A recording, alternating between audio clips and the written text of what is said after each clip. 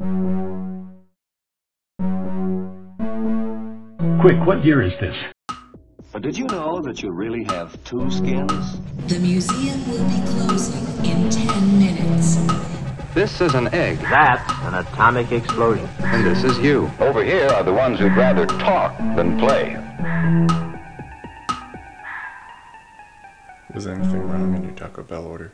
Before I protest DoorDash for... Not that I know of.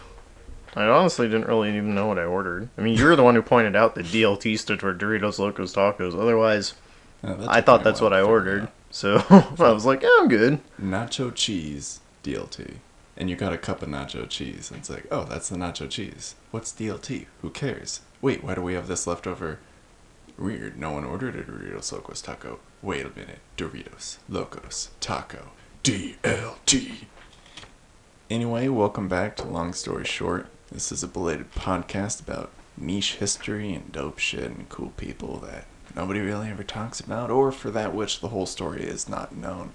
I'm Chris, I do the writing and the reading because I'm allergic to other people, and I'm here with Jake, who's another person. Hello. Leah is trying to put our fussy-wussy little babaroo down. She had a lot of naps today because she just got a bunch of shots yesterday, so she's pretty tired. But ever since Leah came home, she's been resisting that nap some fierce. So it's been a little over 2.5 hours of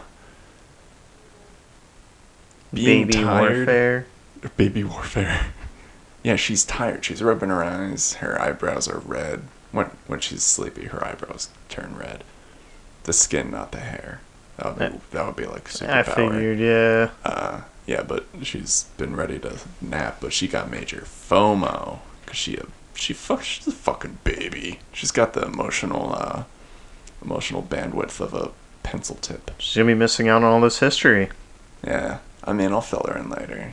You know, I'll wake her up like in the middle of the night. I'll be like, hey, shh, hey, shh, hey. Do you want to know how this guy dies? She's like, listen to my podcast. Listen to my podcast. Check me out on Spotify. Like and subscribe. This is episode 13 of the podcast and part 7 of Ceausescu's Downfall, our series on 20th century Romania. Finally, Jake, we've come a long way. 13 parts. Yeah, we've come a very long way, leading up to the downfall of this Romanian dictator. This, right now, is the morning where it all breaks. Oh, wait, is this a good or a bad thing? Well, this is good for us, bad for him. Ah, okay. And sort of bad, but largely good for Romania. Much needed. This is the morning of December 21st, 1989. And General Secretary of the Romanian Communist Party, Nicolae Ceausescu, is about to take to a balcony overlooking Palace Square in Bucharest to address a crowd that he assembled regarding a national emergency that he caused. But little does he know that the crowd has found solidarity against him and has done so practically overnight. So he thinks, hey, I'm getting the gang together, getting all my countrymen, my subservients, gonna have them get here and I'm gonna have them sing my praises. 4 days before Christmas? Sounds like a party. Oh, they don't celebrate Christmas. He outlawed Christmas, and instead they celebrate his birthday. Yeah, it's close enough. Unlike the Soviet Union, Romania had never developed much of an elite class. In a sense, Romania achieved truer communism than the parent nation that taught them the ideology in the first place. All of Romania's power laid within the hands of 7 people: the married Ceausescus, Nicolae and Elena, and their 5 closest friends. Even the most esteemed bureaucrats had barely any authority, instead taking orders and ensuring the machine kept running. Everyone beneath the Ceausescus was paid poorly, treated poorly, and shuffled around often enough that they couldn't get a foothold big enough to pose a threat to the system. All in all, the Ceausescus had no friends to protect them. All they had was the machine of repression and a 40-year-old repertoire of threats, most of which had been rendered moot by the wholesale diminishing of quality of life over the past decade in order to repay foreign debts that Nikolai took on to build an oil empire that he didn't pour the energy and focus into actually getting made, as well as leveling most of Bucharest, the capital city, just to rebuild it in his grand scheme. That took a lot of debt. So in order to repay it, he started exporting all their agricultural produce instead of giving it to his people. And he let them starve, live in the cold, live without electricity or heat. Things happen, you know. When you gotta pay your debts, you gotta pay your debts. Could you imagine you've got 2 television channels, and that's horrible enough as it is, especially since they're all propaganda. But then they limit it to like an hour a day, where TVs will be broadcasting. Okay, I mean, no Netflix, so it sounds pretty rough. So yeah. Before video games. Well, I mean, they had video games, just not in Romania. I mean, you're starving to death, but can't even watch television to find out. Exactly. You know, the ending of the most recent Survivor. Well, it wasn't on. Yeah. But imagine. Yeah, imagine. You can't even find that out. You know, I didn't watch Survivor, but I watched Endurance. That was the Discovery Kids version. And it was better, in my opinion. I saw 1 episode of Survivor. I've seen like 3 seasons of Endurance. So, I mean, come on. Which one is better? Do you think they had the Nickelodeon, when the kids would do those like athletic challenges? Oh, Nick Gas. Yeah, was that on then? That'd be pretty close. Ooh. I think the first rendition of Nick Gas was on the air. I'm just gonna Google it, because it might have actually started in like 19. What was the one with like the silver serpents and the green monkeys? That is the Legends of the Hidden Temple, my See, friend. I think the people would have been happier if they at least could have watched that. But if they didn't even have that available, then God have mercy on their souls. Not even anything to entertain enough to distract from your country falling apart piece by piece. Oh, I was misinformed.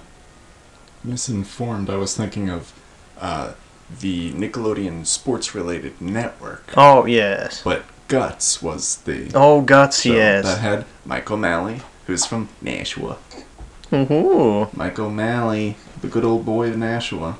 And Mandy Moore, the good old girl who is sort of from here, but she's also from other places, because she moved. She left. She got out. She survived. Guess so.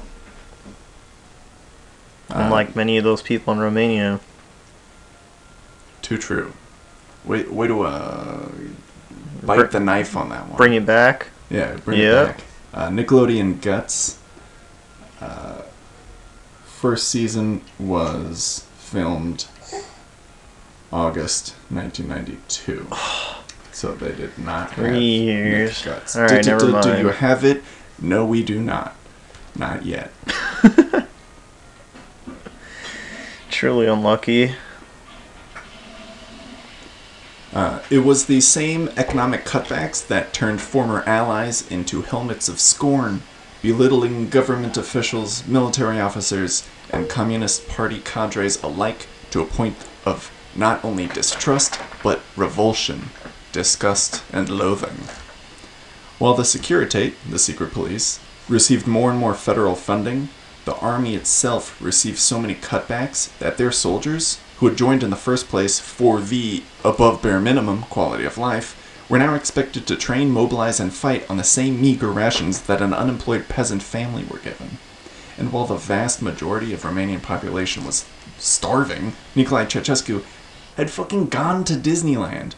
And that is not a metaphor. He actually went to Disneyland. Nice. Please, I get 1 pound of beef to split with my family for the whole month. Can I have a little bit? I have 6 kids I did not want because of your stupid program. We're all starving. We have to eat the rats. And we're running out of rats. Yep, I would help you, but Yeah, I'm kind of busy. I gotta catch a flight in 2 hours. Gotta be in Disneyland. I'm getting Mickey Mouse's signature. I'm gonna get an invisible ink so I can reveal it with lemons. Is this National Treasure? Nice. Leah, that's 3 for 4 in this building right now of people who adore National Treasure. Me and Rosie, Rosie's favorite movie.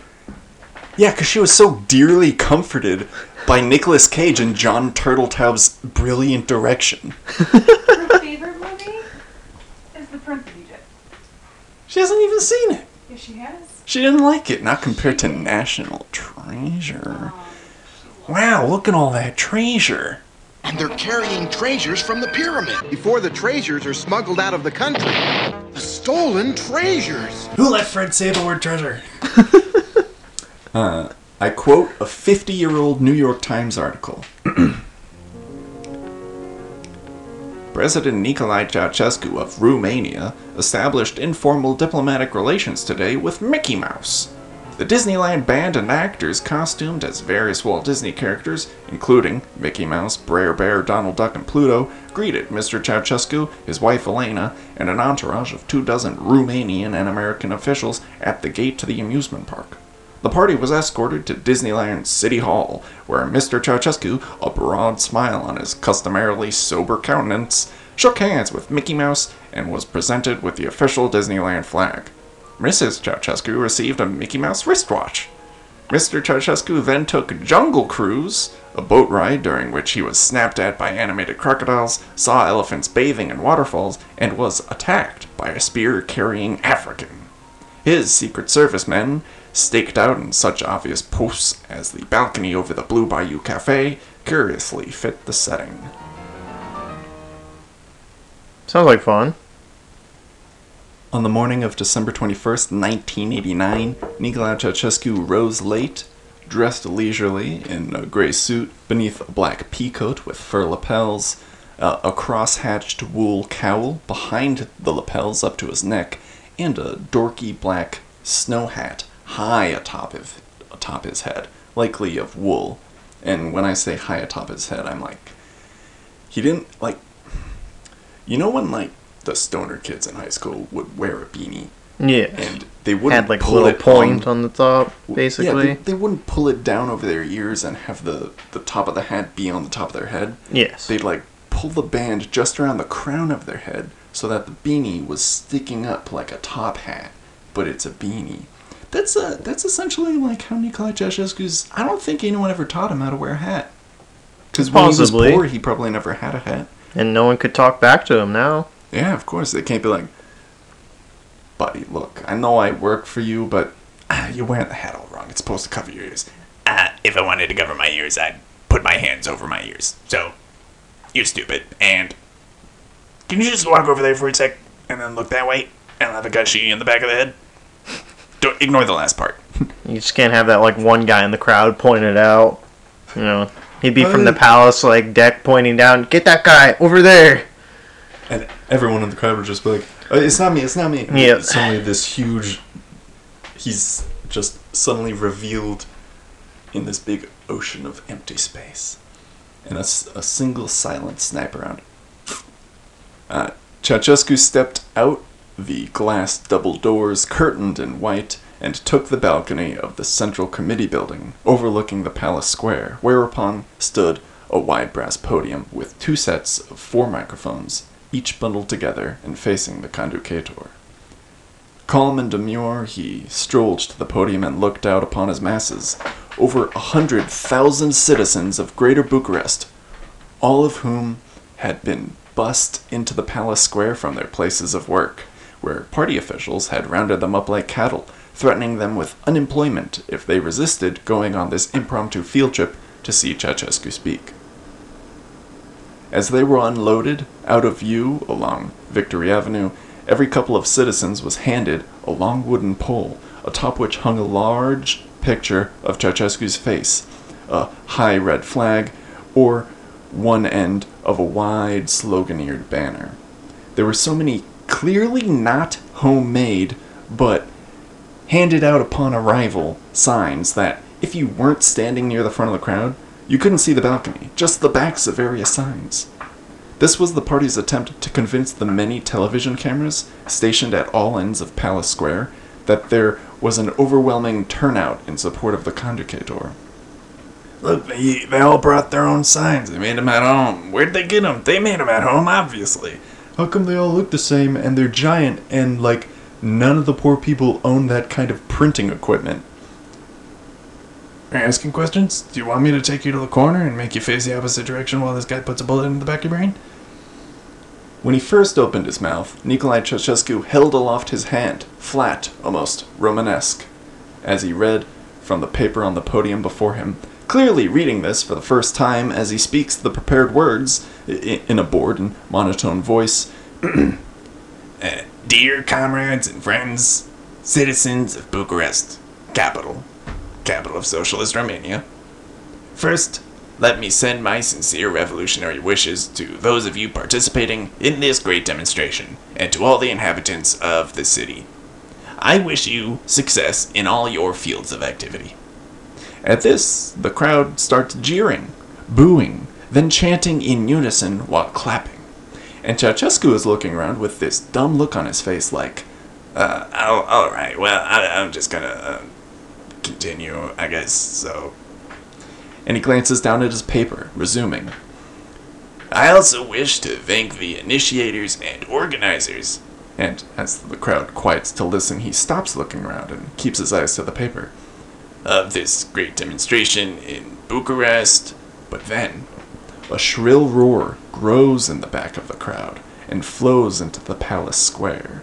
It's screaming. And it steals Ceausescu's attention as he looks up and to the right, trying to figure out what the elongating echo is, while also trying to read his piece of paper. As the screaming grows throughout the crowd, racing to the front and overtaking the masses, this swell of panic rising through the herd of laborers, Ceausescu just tries to fucking talk over it, raising his voice in hopes that whoever all is screaming will just knock it off. Like a disillusioned elementary school teacher who's given up on controlling their token problem child and just talks over the senseless recklessness, not so much for the benefit of the other kids, but simply to get through it so that they can mark the day as done despite the interruption. Listen to this segment of the actual speech. Și organizatorilor acestei mari manifestări populare din București, considerând aceasta ca o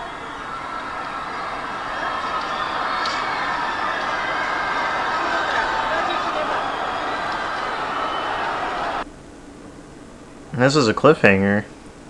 You can hear as the screaming really picks up nearest to the camera equipment. Ceausescu has become so dumbfounded and befuddled that he just slowly stops reading the paper, letting the words fall out of his mouth until he's empty, and he stares transfixed in a puzzled manner, not a concerned one, to the distant forward right. At the time, the crowd is rushing around the pylons that hold aloft the central camera, the one getting the glory shot of Ceausescu, which shakes the camera as if it alone is experiencing an earthquake. The cables carrying the video feed to the transmitting station are being worked loose by the crowd trampling below, and the live video feed takes on those wavy analog bars, the static distortion, until the feed cuts to a blank red-orange title card whose only verbiage is the phrase, direct transmission. But before the feed cuts away, a guard scurries across the balcony behind Ceausescu, and he's shouting loud enough to be heard in passing by the microphones. He's saying, "Who is shooting? Someone is shooting!" Meanwhile, completely oblivious to everything, Nicolae Ceausescu stares out at the crowd the way a toddler stares at a circus elephant. And he fucking raises his hand in that same flat Romanesque manner, and he pumps it lightly, then waves it side to side, trying to get the crowd's attention, like a fucking toddler flagging down a circus elephant. Hello? Hello? The crowd is screaming, rushing, running away from something back there, stampeding, and a guard behind him has just shouted, practically in his ears as he passed by, that someone is shooting. And he's just waving his hand, trying to get everyone to quiet down so he can just finish his goddamn speech and get back inside where it's warm and he can snuggle up in his jammies and watch a couple DCOM original movies. Let's watch a Disney show. I love this one. He probably gets more than 2 channels. Oh, for sure. He's got satellite dishes. Oh. He's blasting in that Disney. He's living it up. I love the one where the kid, his mom is a house, and she's like a dominatrix. Like, this house mom is, his mom house is like trying to fuck this kid. I love this one, it's so good. Then a pudgy man in a blue suit with matching hat and striped tie, probably like some kind of chief of the bodyguards or something like that, saunters up behind Ceausescu, calmly says, "They are entering the building," then turns around and walks back through the glass double doors. At hearing this, Ceausescu lowers his hand, but remains fixed, like a statue, staring dumbfounded off into the distance, as if still kind of hoping that the crowd will shut up and just focus back on him. And then he raises his hand again and waves to the crowd with his stupid old man mouth gaping open, as if trying to coax a smile out of a cranky baby. And he waves his hand back and forth before the feed finally cuts out. Listen here.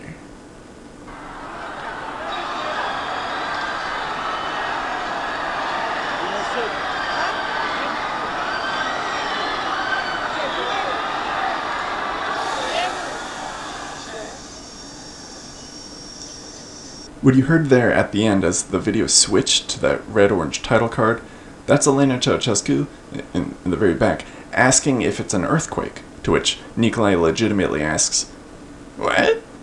As in, duh, I don't feel an earthquake. The station manager then killed the broadcast entirely. However, the van from which the video feeds were funneling in, before being beamed to the station, it was still recording live audio and video onto the magnetic tape reels inside. As the camera feed cut to a second angle of a camera in the back of the palace square, being pulled away from the crowd, you can hear further screaming, and then Ceausescu's petulant, angered voice shouting, "Keep calm, keep calm, keep calm," over and over and over again, growing with exasperation, so much so that he raps on the brass podium with a pen, over and over again, into the mic. A tang, tang, tang, tang, tang, tang, tang noise, as if he's preparing his orchestra to begin a performance, trying to command the crowd's attention. Maybe you could turn the screaming into a song. He's just lifting his hands towards various groups of the crowd, and the volume and exuberance of their screaming rises and falls with his gestures. Yeah. He's like, I think I just invented the fucking Nintendo Wii. Now his shouting is like that of a parent trying to get their kid's attention from across a busy playground, spacing out his repeated words while increasing the volume. Keep calm. Keep calm. Keep calm. This goes on, uninterrupted, for 30 seconds, just repeating that over and over again. And I won't subject you to that audio clip, because it's horrible, until his fucking gourd-faced wife, Elena, saunters up to the podium and shouts into the microphone just as he had her own, "Keep calm!" As if they're gonna listen to you, the wife of the guy who everyone's afraid of. "Oh, I think he's handling it, but thanks for coming in and giving your own 2 cents of exactly what he said." And this is great, I love this part, because Nicolae pushes her away, and quietly he tells her, "Stop that." And then he goes back to saying, "Keep calm, keep calm." Like, I'm in charge. I don't need for a woman tries to help me out, it undermines my brute strength, and I'm a big, strong man. Then he shouts into the mic, "Comrades, sit down and keep calm." And in the background, you can hear Elena nipping at Nicolae's heels, trying to shout into the microphone, "Hello? Hello? Hello? Then the live broadcast resumes, and Ceausescu repeats himself further. Sit down and keep calm. And he raps the brass podium again with the pen, albeit louder, and Elena is still behind him shouting, Hello? Hello? Hello? And now Ceausescu is banging on the podium with his open palm. Thud, thud, thud, thud, while banging with both hands. Thump, thump, thump, thump. And he's shouting, now again, like a fed-up teacher, saying, Be quiet! What is the matter with all of you?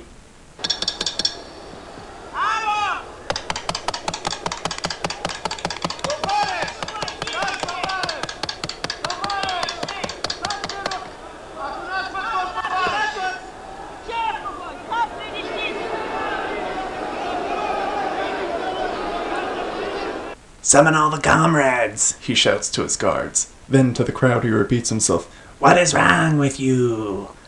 What's the matter? What are you talking about? That's my purse. I don't know you. Keep calm. Earlier, when the chief of the bodyguards casually said, They are entering the building, he was referring to the crowd flooding past the barricades and the armed guards, trying to seek shelter indoors from the shooting that was taking place at the other end of the palace square. At this time, the crowd is fleeing the plaza in all directions, running down the side streets and emptying the audience slowly but surely. Ceausescu is still banging on the podium, rapping his pen on the brass, and shouting for them to come to their senses, and attempting to rally them, saying, Return to the square, comrades. Return to the square. When they do not, he turns to his wife Elena and says quietly, This is a provocation. Then he resumes his careless, repetitive, and futile shouting, Hello? Sit down. Keep calm. Come on. Then a desperate and confused cry of, Citizens? And like... Question mark? Yeah, like... Can they hear me? Like, what's going on? Am I not loud enough? My name is Ron Burgundy. Ron Burgundy? Am I, like, invisible? Can you guys see me? I don't think they can see me. If they could see me, they'd listen to me. Because I'm me. He's like a veteran with dementia standing outside a Memorial Day parade, completely confused yet powered by motor reflexes. He's staring out at the empty plaza with his gaping gum mouth and droopy glassed eye with his hand fucking posed up against his temple in a crooked, demoralized salute. And the camera feed cuts away from distant skyline to catch this exact and perfectly pitiful shot of a dictator losing the absolute last shred of control he had over his country. His cronies are hiding behind the curtains of the glass double doors behind him, and another behind him tries to shout into the microphone, Move back, comrades. But Ceausescu shushes the man and tries waving at the fleeing crowd again, as if the mere swishing of his aloft fingers will call the thousands-strong crowd back into the plaza, like dogs running to the kitchen at the sound of a clattering fork. I swear the only, and I mean the only tiniest, barely there, minuscule shred of sympathy I have for Ceausescu is in that moment, as he stares befuddled from the balcony, waving his limp hand back and forth, looking like a fucking mongoloid baby version of Benjamin Button, trying to get the attention of his bickering parents, if only to say, Hi, Mommy, I love you, Daddy. He literally has no fucking idea what's going on, or that this is bad in even the slightest way. He is completely ignorant. He's helpless. He's naive and stupid, and so very, very vain. So vain that he cannot fathom why everyone is leaving the plaza. So he just stands there, doing all he's ever really done. Wave his hand, grin, and call everybody comrade. That's the inspiration for Dumbledore. Where, like, he usually is just like, quiet! And just waves his hand across, and Everyone instantly the hall is just silent. Yeah, I feel like if those books were written, like if for some reason he was alive and those books were out, and he read them, he'd be like, Oh, that's me. Yeah. I'm Dumbledore. and then he'd stand up on the balcony like, Wait, is magic not real? I'm waving my hands. Dumbledore waves his hands, and he says one word. Yeah. I'm saying like 50 words, 100 words. No one listens. No magic. I've been lied to. Find the owner of this book. Find whoever wrote it. I want him dead. Elena steps up beside Nikolai and says to the guards, Quiet. And then to her husband, Speak now. And Ceausescu pauses, then says, with trembling vocal cords and unsteady pace, as if the words coming out of his mouth are being cranked out of an archaic printing press whose decades-old typeset rack is cracked and rambled. I want to stress again that we must demonstrate our power, strength, and unity for the sake of Romania's independence, integrity, and sovereignty. And he's poking the air with his fist at each of these words, two of which are synonyms, and Elena's beside him, wiping her dripping nostrils with her wrinkled finger. This is one of the fundamental problems of our entire nation, Ceausescu resumes. This is a basic question of... Then interrupted as the party official goons on either side of him erupt into applause and drown him out, even though he hasn't said what it is. So he just, while they're clapping for him, he's like, yeah, that's what I want. So he just starts waving to the crowd again. Like, look, people are clapping at me. It's me, they're clapping. You could clap too. Hey, everybody. And Elena's clapping towards the crowd, as if showing them how to do it, urging them to join her rhythm.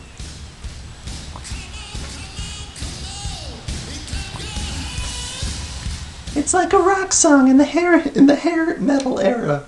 I was gonna say, it's like going to a concert, you know? Yeah. Yeah, this is Kiss. I'm in Kiss. Clap along. God of thunder. And rock and roll. Ceausescu busts out a fat little, like, V-shaped Stratocaster, whatever, fucking... honestly, if he could shred, I think the crowd would have, like, been more okay with him as dictator. Yeah, they break out the rock band set and then just roll with it. They had 4 of them up there, right? Elena can't, like, she can't hold an instrument and play it, but you set her down in a drum set and you just let her toddler arms go fucking flailing. Somehow she finds that rhythm. Yeah. She bakes it. She fucking clangs and bangs. She thrashes that shit. Yeah, she trying to get the clap going. She's just banging the sticks together in her hand, you know? Yeah.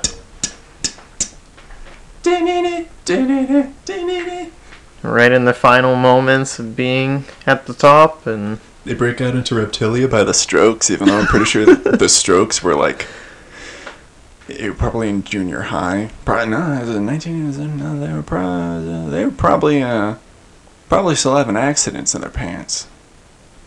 I don't know how old they are, but I assume that's about right. I wish to inform you of an important decision, Ceausescu continues, adopted today by the Politburo concerning the standard of living of working people. Those who remained near the front of the crowd lingered and listened, and Ceausescu said, We decided in this morning that with the beginning of the 1st of January to increase during the next year the minimum salary. And the crowd started cheering. Yeah, he's raising the pay. Fuck yeah. And he told them he would increase the annual take-home pay of each laborer from 2,000 lei to 2,200 lei. Woo! 10%. Baby! Which was about an increase of $19 a year. A year? Yeah. They're seriously poor. Yeah, it's like just a little under $2 a month extra. Woo! Like gets you maybe like a candy bar the nowadays.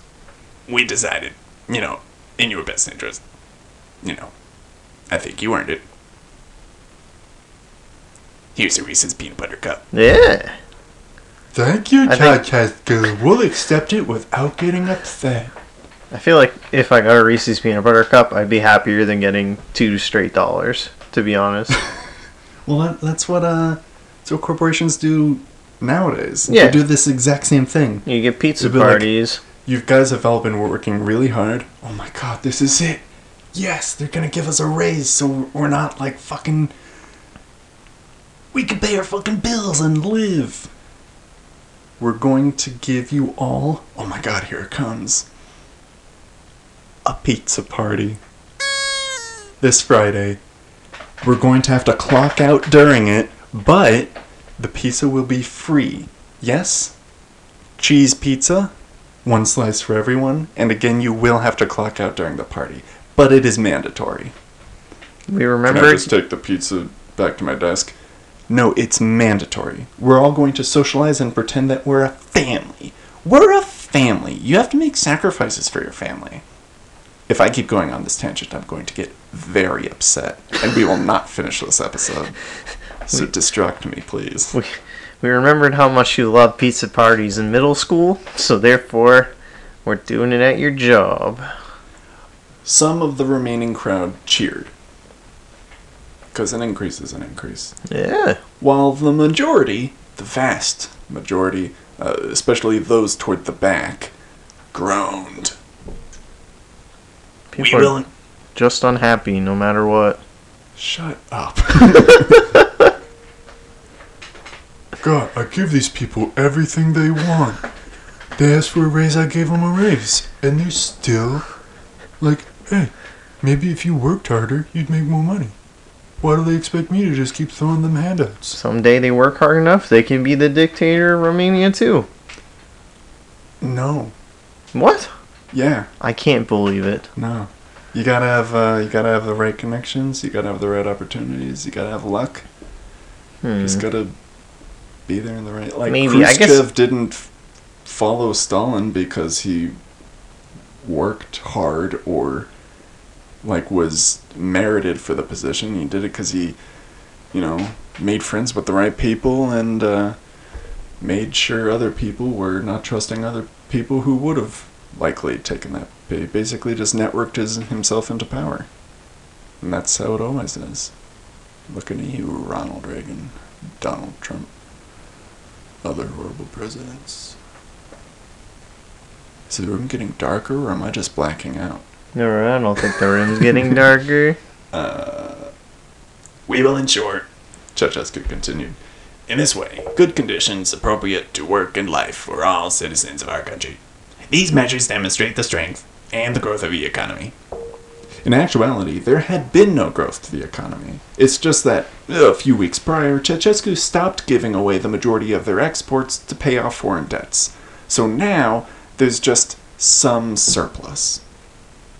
The economy has not grown. You're just not giving away everything that you make. We do everything to ensure the continuous rise of our living standard. He lied, proudly. Again, the front rows of the crowd cheered. They have to. They're the ones he's looking at. Yeah. It's why Billy Joel reserves the first front rows of his concerts for the most ardent fans. He just plucks them out of the lines and go, hey, you've been waiting a while. You clearly love my songs. I want you nearest to me so that when I look at your faces, I get the energy, and then I perform better. Everyone who's in the way back, I don't really care. I'm playing for the front seats. It's like a rap battle, you get all your friends in the back, hype you up. Yeah. That's how it's going for him. So while the front rows of the crowd cheered, the rest of the crowd jeered, like a TV guide column. Cheers and jeers. Very quickly, the jeers turned into chants, sparked by power plant workers near the rear, and across the plaza, they echoed the name Timișoara, Timișoara, in reference to Romania's westernmost city, where the first uprisings had bloomed a week prior, originally in response to the forced eviction of a timid pastor named Laszlo Kokis. As the cries of Timișoara, Timișoara resounded through the palace square, Ceausescu raised his hand and said, Speaking about the events of Timișoara, I talked about it last night. It appears increasingly clear that there is a joint action from circles that want to destroy the integrity and sovereignty of Romania, to stop the construction of socialism, again, to put our people under foreign domination. Therefore, we must defend with all the forces of integrity and independence of Romania. And this part's funny, because all the loyalist people in the front rows start cheering loudly and waving their flags and banners. But the broadcast switches to another camera, and it's only like 6 or 7 rows of people in the front that are still holding the signs, and everyone who's still in the plaza behind them have laid their banners down. If they're not still moving towards the exits, they're just standing there. Deadpan. Still trying to force the comparison of this gathering to his anti-invasion of Czechoslovakia speech that marked the high water of his reign 21 years ago. He said, I think there are many among you who remember the great event from 1968 to defend the independence of Romania, and now we must act in complete unity, strongly, against anyone who is trying to shut down our strength. Give it to me, crowd. Yeah, flash me them peepers. Give me a clap. Can I get some claps in the chat, please? Can I get some motherfucking chat claps? What's that one thing? The face with the guy in Twitch? Oh, the Pogs? Pogs. Gotta get a couple Pogs. Pog champs. He implies again that the uprisings are all a feint and incursion orchestrated by alien agents and fascist agitators, saying they are acting in the service of various imperialist circles and intelligence services to divide again Romania, to enslave our people. You know what our ancestors have done and said? Better to die in battle, in full glory, than once again be slaves upon our ancient ground. And we must fight to live free and independent. Now, tell me who this run-on, topic-free sentence sounds like. It is necessary more than ever to act in the spirit of our workers' democracy, to debate with full responsibility all matters concerning the development of our society, having always in mind that anything we do in Romania has to ensure the welfare of the people, that we build the socialism with the people and for the people. We should, in any circumstances, to ensure the integrity and independence of Romania.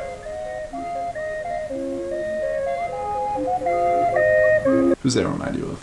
This is multiple choice? No. It's No. open-ended, but there's only one right answer, unless you can think of an equally acceptable answer. I feel like for someone who also goes around run-on sentences, I think Donald Trump would be the biggest example of that one.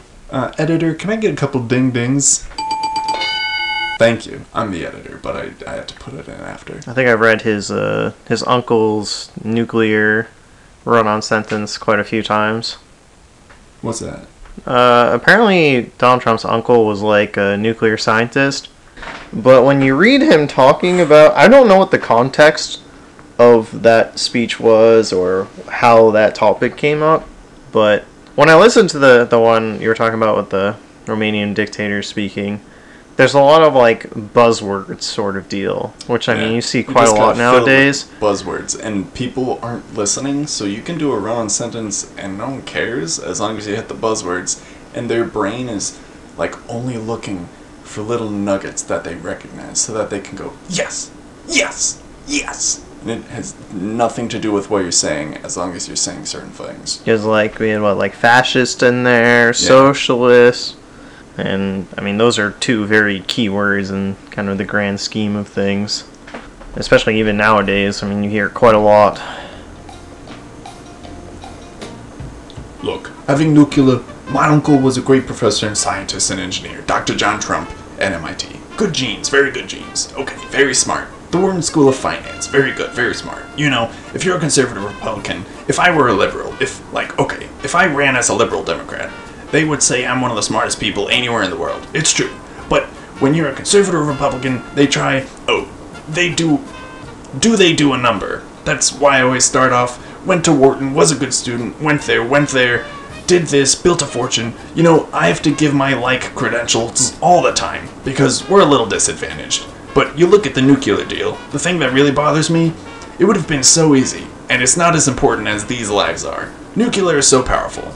My uncle explained that to me many, many years ago. The power, and that was 35 years ago. He would explain the power of what's going to happen, and he was right. Who would have thought? But when you look at what's going on with the 4 prisoners, now it used to be 3, now it's 4.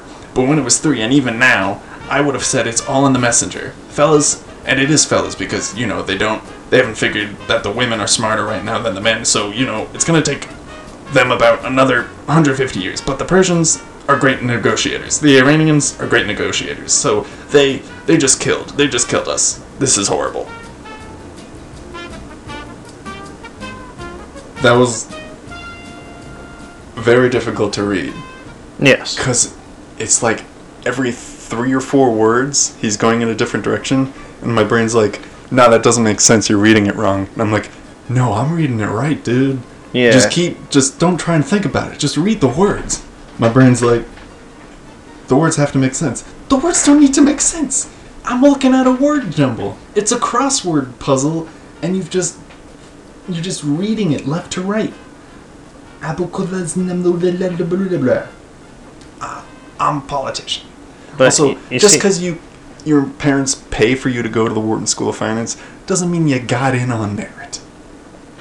Also, it doesn't mean you graduated with honors, or that you learned anything. If you learned anything, you wouldn't be such a shitty-ass businessman.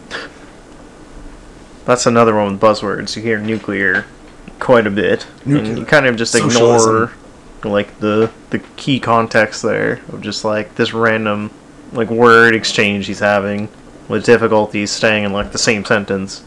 And you think that great things are going on, but by the end of that sentence you realize nothing's been spoken of value. Fellas, very smart, great negotiators. It's true.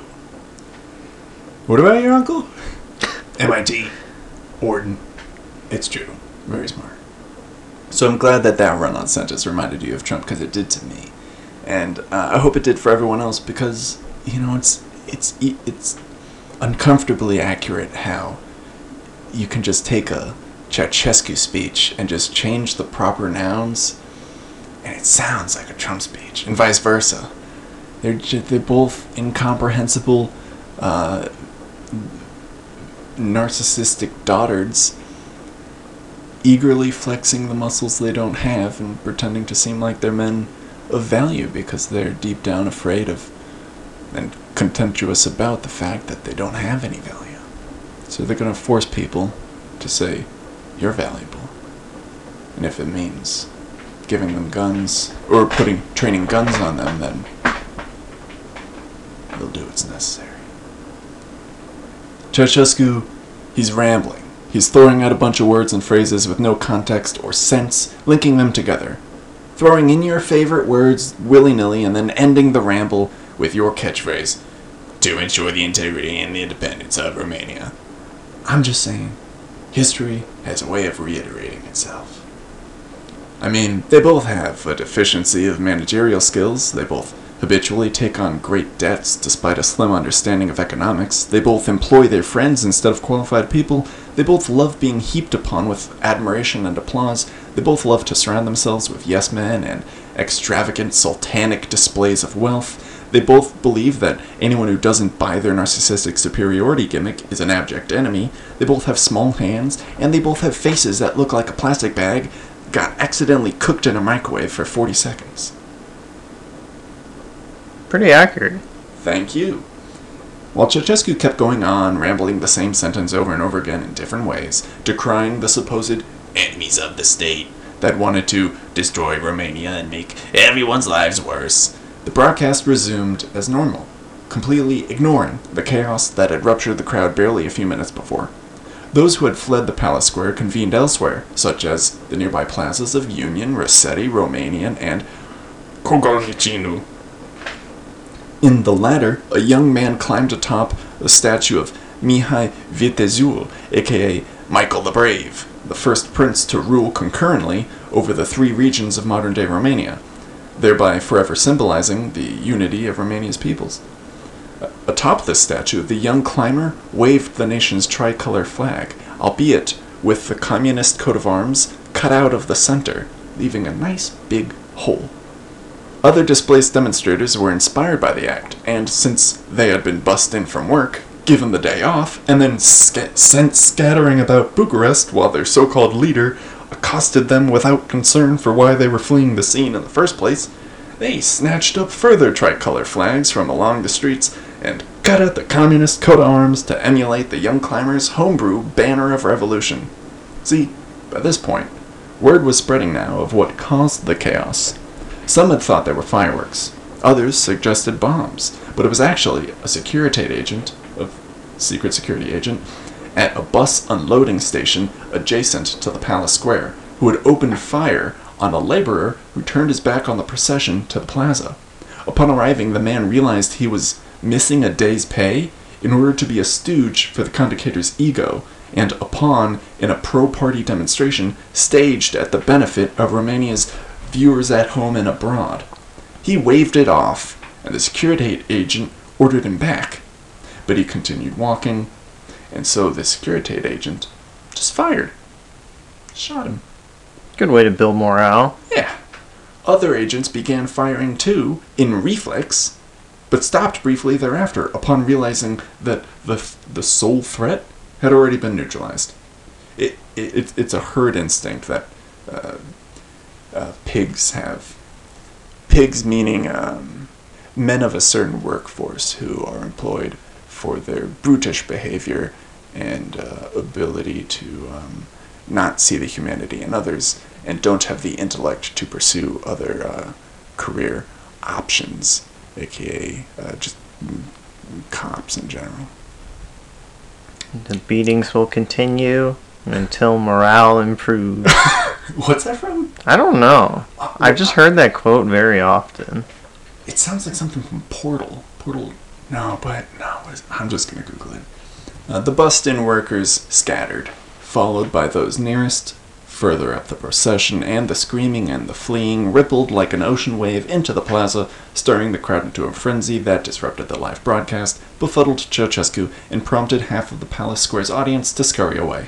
Afterwards, as Ceausescu steered the loyalists back into his prestige, confused masses across the country gathered in the streets of their towns and cities, perplexed as much by the disrupted broadcast as by Ceausescu's careless, demanding, authoritarian response to his panicking people. Particularly curious about Ceausescu's indifference, by his returning to his speech immediately thereafter, the buzz became that of the state trying to mask further unrest, as if they were hiding an apparent active revolution by pretending it wasn't happening. All while, accounting for the shooting, the security were simultaneously suppressing it with violence. They've been repressed for over 40 years. Well, if you include the fascist era, over 60. So to believe that everything's being covered up by the media, and there's violence behind the scenes as everyone just tries to act like, oh, nothing just happened, let's be normal. Well, it's not surprising that literally everyone across the country was like, oh, shit's going down, and they don't want us to get in on it. They want to hide it. Fuckers, let's get in on it. Right, now, grab your pitchforks. How many years are in a generation? Formerly, they were considered at 25. But you could argue nowadays that because of the speed of social and technological evolution, that it's closer to 20. So almost like 2 to 3 generations worth of people in Romania are just oppressed. Like the oldest people here, not the oldest, but the oldest generation were those who ushered in the communist regime, or were around when that was ushered in. So like the old party members, like Ceausescu himself and his 5 friends at the top and his closest cronies, they were all like the people who led the small faction of communists into the vacuum of the fascist Hitler-adjacent empire. As that crumbled and Stalin's forces came in, they fought to rise up and bring their own government, and they succeeded, and now they're in charge. So they've been here since the beginning, and they're the ones who want to see this all the way through to their own well-timed and well-earned natural deaths, rather than see it crumble because of their impotence and inability to use brains or manage things appropriately without just getting angry and killing people who disagree with you. So Ceausescu's like, can y'all just, like, remain okay with my dictatorship until I kick the bucket? Like, what's the big deal? You've been doing this for like 40 years now. Yeah. You just let me keep being dictator until I want to die. What's 5 to 10 more years, you know? Yeah, what's the big deal? Come on. It's only a couple of lemons.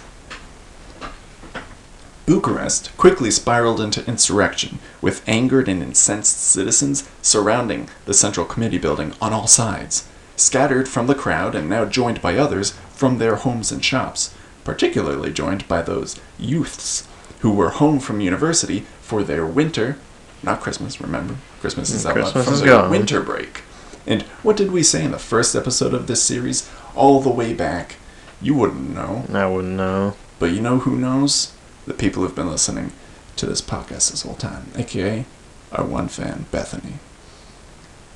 Do you remember that line about frustrated, college-educated, purpose-deprived youths? They seek purpose from whatever meaningful opportunity first arrives. That's why we have so many people turning to Nazism after the housing bubble. It's the first thing that goes, hey, that's how I'm feeling. Oh, and you're saying I can do something about it right now? Tell me more. I'll adopt your whole ethos if it makes me feel like I have a chance and I have a purpose, rather than just I am a floating speck of dust in a moat of a blue fucking sphere floating in the great abyss of space, and I will die insignificant and stupid. Is this why you were plugging the Big Short clips earlier, just for this moment? No, but I think it applies. Yeah? I mean, you said 2008 housing crash. That's what drove it. Yeah, and then and we watched the clips. We had some slight recession dips, like 2013. We had one a little while ago at the start of COVID, and then we're coming up on a huge dip that's going to replicate. Hard to say whether it'll be more or less, but it's gonna reflect the housing bubble. And it's not going to be good. Potentially. And then we'll have more frustrated, college-educated, purpose-deprived youths, such as myself. Everyone in Romania knew something peculiar was on the horizon, rumbling beneath their feet, sizzling in the air. Ceausescu ended his rambling speech about 10 minutes after steering it back on course, and his bodyguards rushed him inside, through those glass double doors. Those of the crowd who had made their way into the Central Committee building during the chaos, they'd been ejected, and now those doors were being locked, and barred, and barricaded.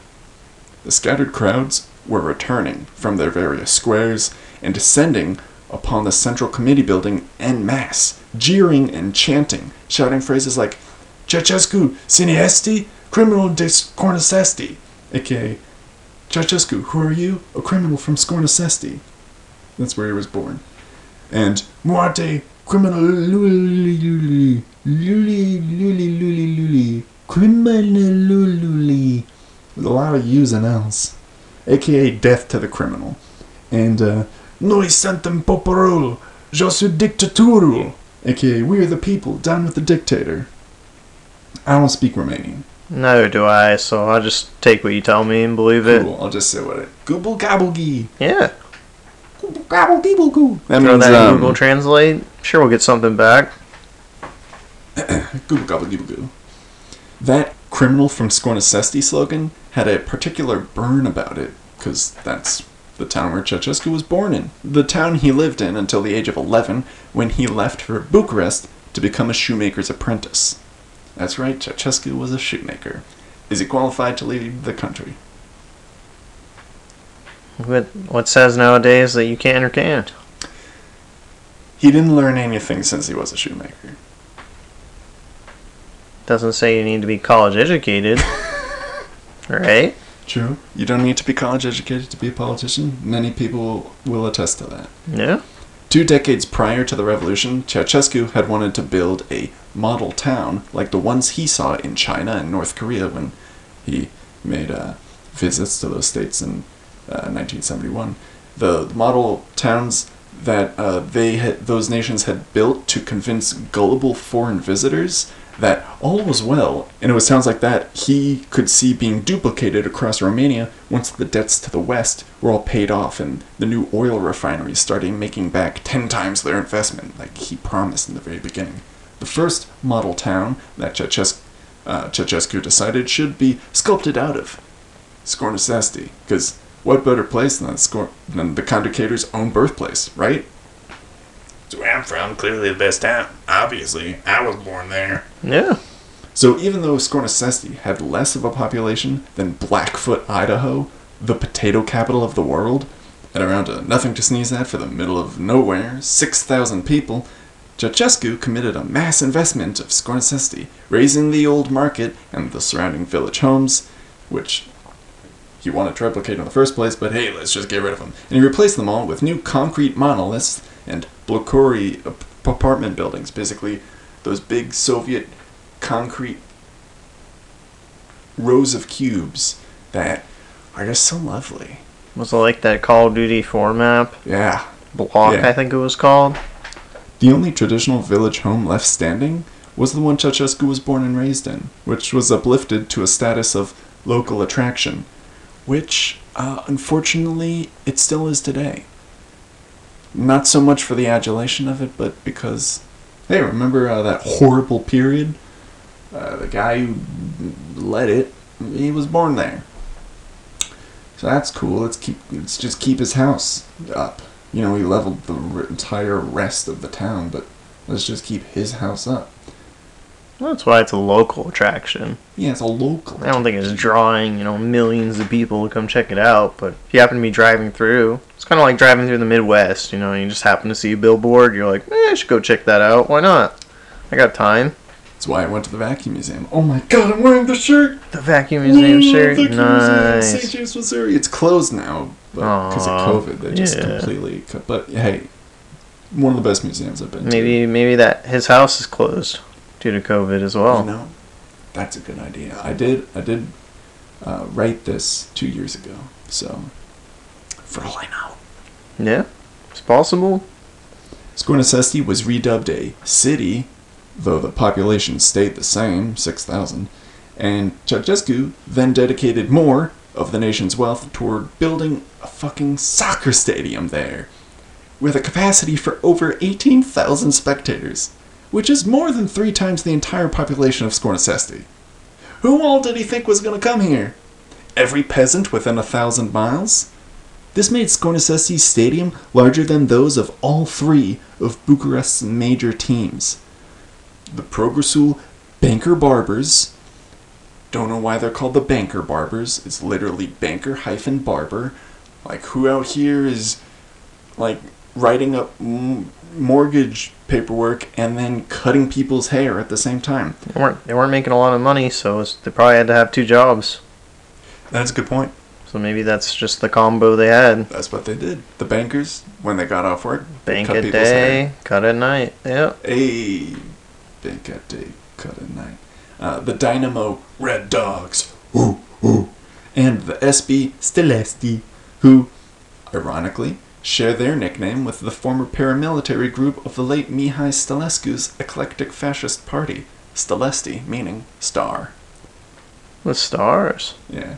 Another fun fact, the SB Stelesti were, by the end of Ceausescu's reign, managed by his son Valentin. Ceausescu had 3 children. 2 of them were nerds, which Ceausescu hated because he hated nerds.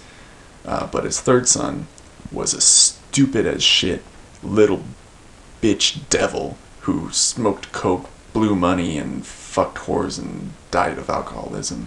But sounds like the life. Yeah.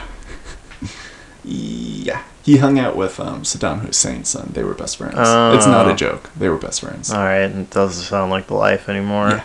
Yeah. Looks like he made some mistakes, but... He was a mistake. He's a human mistake.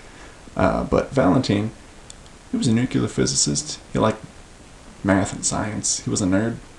And so, kind of cool that even though his life didn't really go according to plan, especially since his dad tried to, keep him from doing what he wanted, because Stop being a nerd.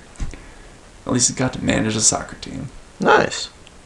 Once Scornacesti had its stadium, Ceausescu commanded Romania's Division I Soccer Federation to integrate its local team, the Old County Yellow and Greens, as they were called. They didn't even get like a real name.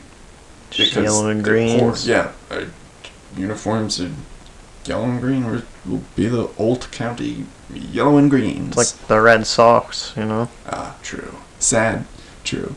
They were in Division 4, aka Local League. And the Soccer Federation complied because they have no other fucking choice. So they upgraded Old County for nearly a decade. Oh, yeah, you can... Well, you guys are like Div 3 college? What is it? Div 3 is the lowest, right? I believe in college, yeah. Yeah, Div 3 college, you could just, I guess, be an NFL team. I guess it's fine. We'll go easy on you, I guess, so we don't die. Their best finish was in 1982 when they came in 4th out of 18 teams. Because they went easy on them. Not bad, though. Yeah. Could definitely be a lot worse. None of this meant that the town gained any prestige, however. The population may have doubled, sure, but as one player recalled, "When I first came to Scornacesti, I sat for 2 hours at the intersection before the entrance to the town. Not one car passed. There were only just 2 cars in the whole place. And the mud. Oh, all that mud."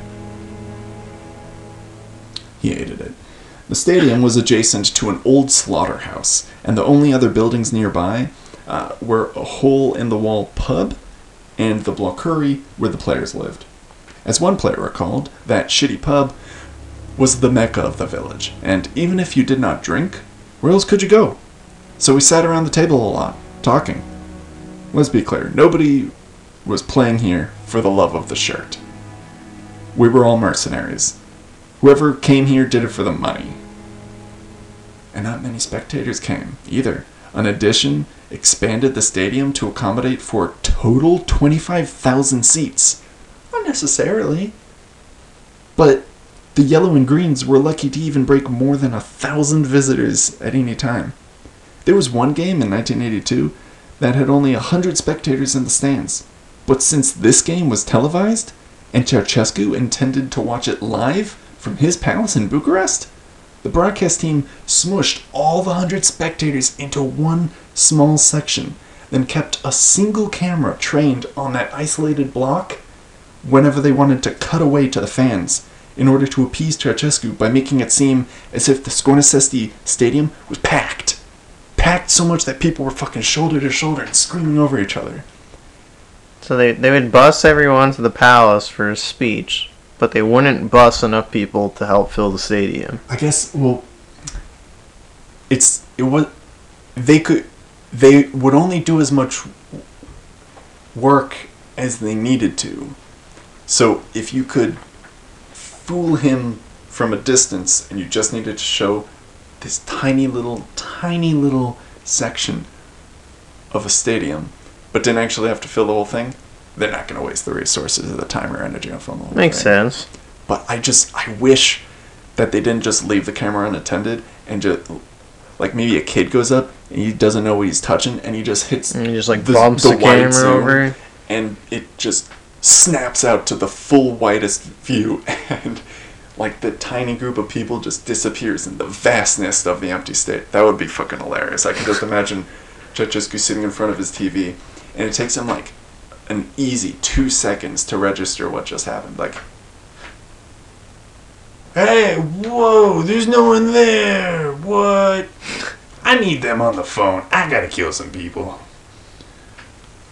7 years later, after the fall of communism, the Old County Yellow and Greens were appropriately downgraded back to Division 4, and the rapid degradation of the hastily and poorly built concrete stadium meant that half of its 25,000 seats were roped off, classified as condemned, unfit for public use.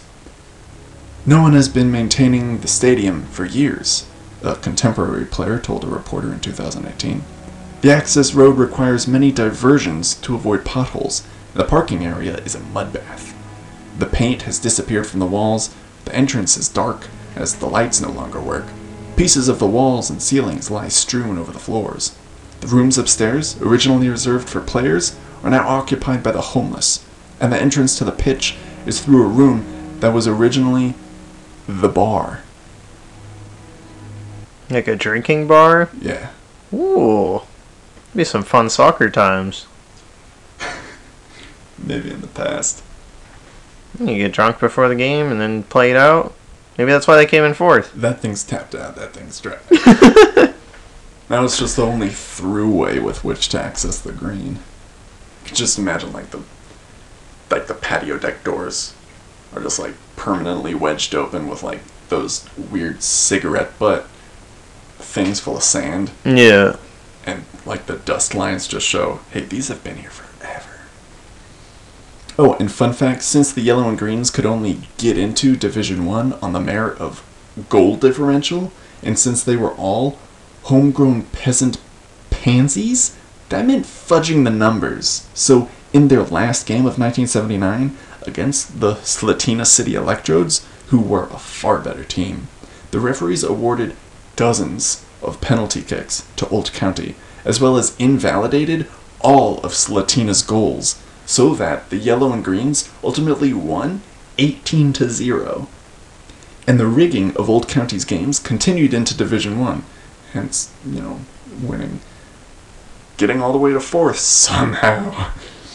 Because the Federation never wanted Ceausescu's hometown team to do poorly for fear of retribution. Here's one account from an Old County defender about a game versus Bucharest Metal. We were playing at home and the score was 0-0 until the 18th minute when the visitors scored a perfectly legitimate goal. We put the ball on the center spot, but our president Dumitru Dragomir, who watched the match from a stool on the edge of the pitch, called me over and told me, "Go see the referee and tell him there was an offside before the kickoff." The referee was waiting for me to approach him. Then he goes to see his lineman, who tells him that there was an offside, so the goal is cancelled. In protest, the Metal players turned their backs on the ball. Our teammate is left alone with the ball. Goal. Easy. They put the ball back on the middle of the field, kickoff, turn their backs again, and we score another. When he saw what was happening, the referee immediately whistled for the end of the match, and the 2-0 score stood despite only 82 minutes having elapsed. Seems fair. Yeah. Sometimes you gotta throw a few games to bail out your fellow countrymen. Could you imagine your dream was to play soccer, and now you're playing soccer? Except a single guy wants his team to win all the time. They suck ass. So you just have to go out there and be like, oh no. Oh, there they go, they scored. Can I go home and take a sponge bath? I mean, it sounds bad, but like, when I played Little League, and we played against some of like the worst teams in my league, we played a little bit more what I would call like for fun. Where like, I remember I pitched a game. I never pitched at all in baseball. But I pitched against this one team for 2 innings, and I was terrible. But I was having a blast. But I feel like you can almost do the same thing. Like, you have to throw the game. So you don't go out there and try your hardest. And you just do dumb stuff. But I mean, they probably take it more seriously because of the level they play at. So it's probably more disappointing when you lose because of, bad calls and such. But I feel your story is a good one, and I like that.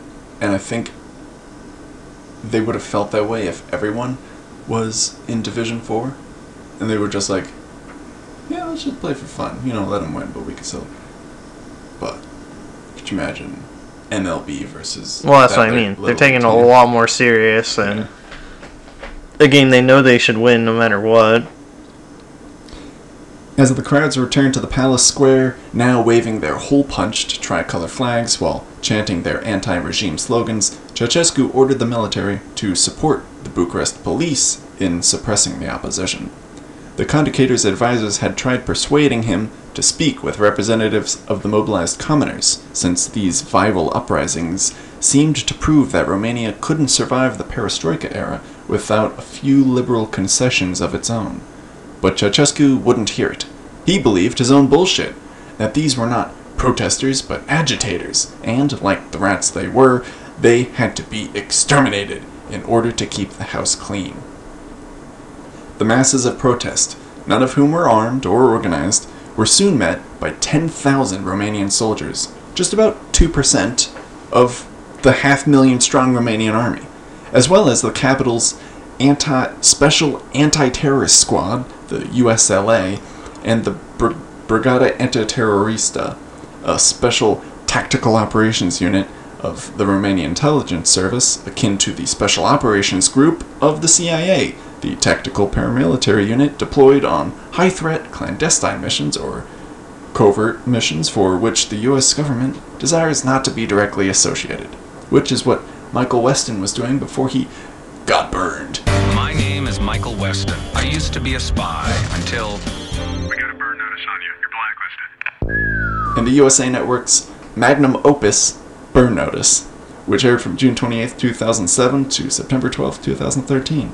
And if Leah were here, she'd say, "Why do you keep bringing up Burn Notice?" To which I would say, "Hey, it's a little campy every once in a while, but it's a wild ride and it's satisfying every time." I'm surprised it lasts for 6 Is that 6 seasons worth of Burn Notice? Yes. I used to watch that quite a bit. I didn't realize it was that much. Yeah, I loved it. I watched it all the way through the first time, and then I rewatched it 2 years ago, all the way through, and it held up. It's good. Jeffrey Donovan, Bruce Campbell, plenty of Lester. Oh, it's so good. Jake, we gotta watch it again. For sure. Like I said, it's been a long time since I watched it. I just didn't realize it was that long. Like, I definitely know I've seen the majority of those episodes, because I definitely remember seeing the finale, but it's satisfying. Some shows that... Well, I just remember, I know I've watched it. I don't remember, like, what happened. I just know, like, I remember the feeling of, like, oh, here's the last episode. Okay. Like, I better make the time for it. No, because it was on USA, I believe. Yeah. So, back when I used to actually watch more cable, so... Yeah, I was a latchkey kid, so I raised myself on TV.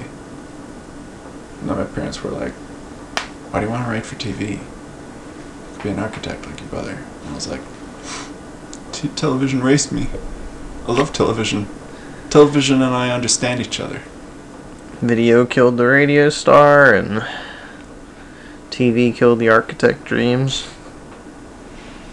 My child could have been an Olympic gymnast. Mom, I played on the monkey bars.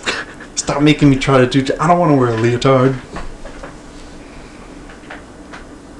Ceausescu also dispatched plainclothes Securitate officers who infiltrated crowds and sparked violence. Exactly like we were seeing in cities across America. I wrote here these past few weeks, but that was 2 years ago. So 2 years ago and a few weeks ago, as American police forces gassed, gunned down, beaten, and arrested thousands of peaceful protesters in response to public outcry against police brutality. Because when in Rome, right? Yeah. They're protesting police brutality. Let's show them police brutality. Let's dress up like them and start planting bricks and going, "Hey, we found all these bricks. Let's just start throwing them, right, guys? Let's just pick up the bricks and throw them. Come on, everyone take a brick." There's just this weird, perfectly neat pile of bricks on this sidewalk for no good reason. And I'm clearly not a cop. Can you guys come pick up these bricks and throw them at police? And I can take out my gun, and I can put you on the ground, and I can threaten to shoot you, and then I'll take you to jail. Free bricks. The summer of 2020 was probably a really interesting time, to be honest. I mean, at least for, like, our generation. Like, I mean, what the past was like, you know, you heard about it through the news, and it's like whatever they reported is like, you know, what it is. Yeah, like the And- 1967 Democratic National Convention. Like, the yippies fighting with the police in the streets of Chicago. And it's like, whoa, that happened over there the other day? That's wild. But now you could, like, I go on twitch.tv and you can see what's going on in someone's live stream. People are Facebook streaming it, people are YouTube streaming it, and you can see, people are right there. I mean, I remember I was watching this one guy who was just like filming. He got arrested in the middle of it. Damn. And they cut the video. And I'm just like, you watched that happen? Yeah. That's wild. And that's only something we could see like now. Well, you wouldn't have seen that 20 years ago. Yeah, I got most of my daily protest updates from like Twitter and Reddit and whatnot, because everything, like with keywords and whatnot, they just lump together these huge streams of like, look what happened in this city and this city and this city and this city, all basically at the same time, and it's weird, all happening the exact same way. Wow, this is seriously happening all over the country, and like the major media and the government in particular are just trying to make it super quiet, like, oh, it's not happening. Yeah. All's good. Everyone, shh, don't. It's not a revolution. It's just, a little bit of upset people over there and a little bit of upset people over there, and unfortunately, it worked. They put all the protesters, put a lot of them in jail, scared the rest off, smothered it. And then there were people like me who I really wanted to partake, but for one, we thought we were pregnant originally for a little while, and I didn't want to muck like future things up. Then that didn't work out, but then we were pregnant again, and that one actually took.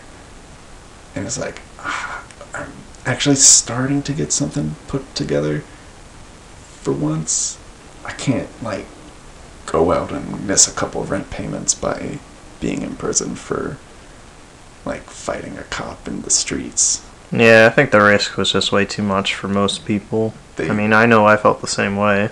It's what I had friends who went to the ones in Boston, and the stories they told were quite horrifying in my opinion, of like getting boxed in and getting forced out of areas by the police, to the point where I was like, yeah, that'd make me excessively uncomfortable, because they're kind of forcing you into ways to do things illegally so that way they can arrest you. Yeah, it's whether it's fortunate or unfortunate, it's kind of both, but America is unlike Romania at these times in the respect that America's learned from the examples of others and its own past, like the labor upsets of like 1880, late 1880s up until like the New Deal era, when like the one good thing Franklin Delano Roosevelt did was usher in like government support systems to produce jobs and ensure that people didn't starve or not have homes. Crazy. But the capitalist systems, especially after Reagan, have learned you just barely give the population enough that they have something to lose. And if they have just the bare minimum, they will not risk it by resisting. If for some reason, like when COVID happened and people weren't able to go to work, but the bills were, you still gotta pay your bills, and look at that, the prices are all going up because the landlords need to make money too. Well, the landlords don't work. Why do we have to pay them more all of a sudden? But the government was like, hey, let's just give them a little stipend so that they don't tear down our facade of ugly corruption and lack of compassion and humanity for the people who actually keep this country running. The work is on the ground. Every month that passes since I was in high school, I become a little more socialist. And eventually I will be that guy who goes on college campuses on the weekends and just scream at people like, "You're young, you can do something. I missed my chance. Let me teach you. Let me teach you how you are fucked. How you work for machines, big corporate machines that use you and say you're worth this much, but I need you to make far more value than I say you're worth, so that I can take all of that value and just give you a little sliver of it and say, thank you. And then I keep it and I get rich. And you do the work for me. Because I just keep you alive. How long must my angry tirades go on before I realize I need to stop talking? When Leah's here, she goes, okay, I know you're upset. Get back to the story. Ceausescu. Aiding the Romanian army were their 2 APCs, their armored personnel carriers, which were ABI builds based on Soviet blueprints with quarter-inch thick armor plating and either a 7.92mm PK machine gun or a 12.7mm DSHK heavy machine gun housed in the top-mounted turret. Again, they had 2 in the whole country. They sold off the others.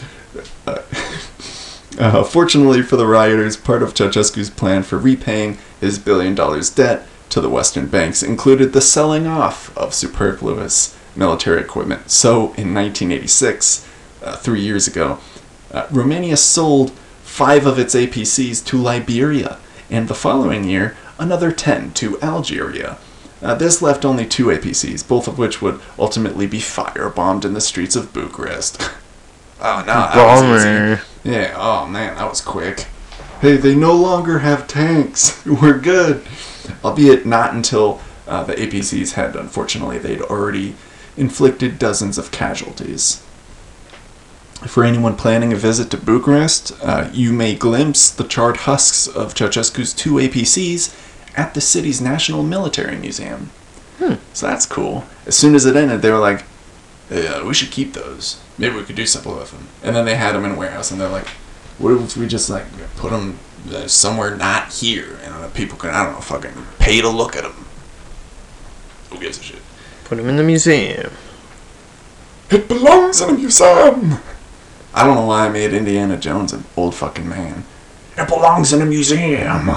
Dark of the Coven. Have a little boy with sticky fingers just go up to it and push the lid, and then blind himself with God's light. His face fucking melts. And so does his lollipop. How many licks does it take to get to the center of this little boy's face? The world may never know. God's light. Now, when you think 2 APCs, that's like not a big deal, right? They're armored, sure, and have a mounted machine gun, but otherwise, they literally just transport troops, and there's only 2 of them. But Ceausescu thought them superfluous, remember? 2 APCs weren't going to crush any rebellion. No. And certainly, they couldn't defend the country's borders. What Ceausescu really poured his faith in was the tanks. Actual big old tanks. The Romanian Armored Division was comprised largely of T-54s and T-55s, the hand-me-down panzer killers that the Soviet Union first produced at the end of World War II.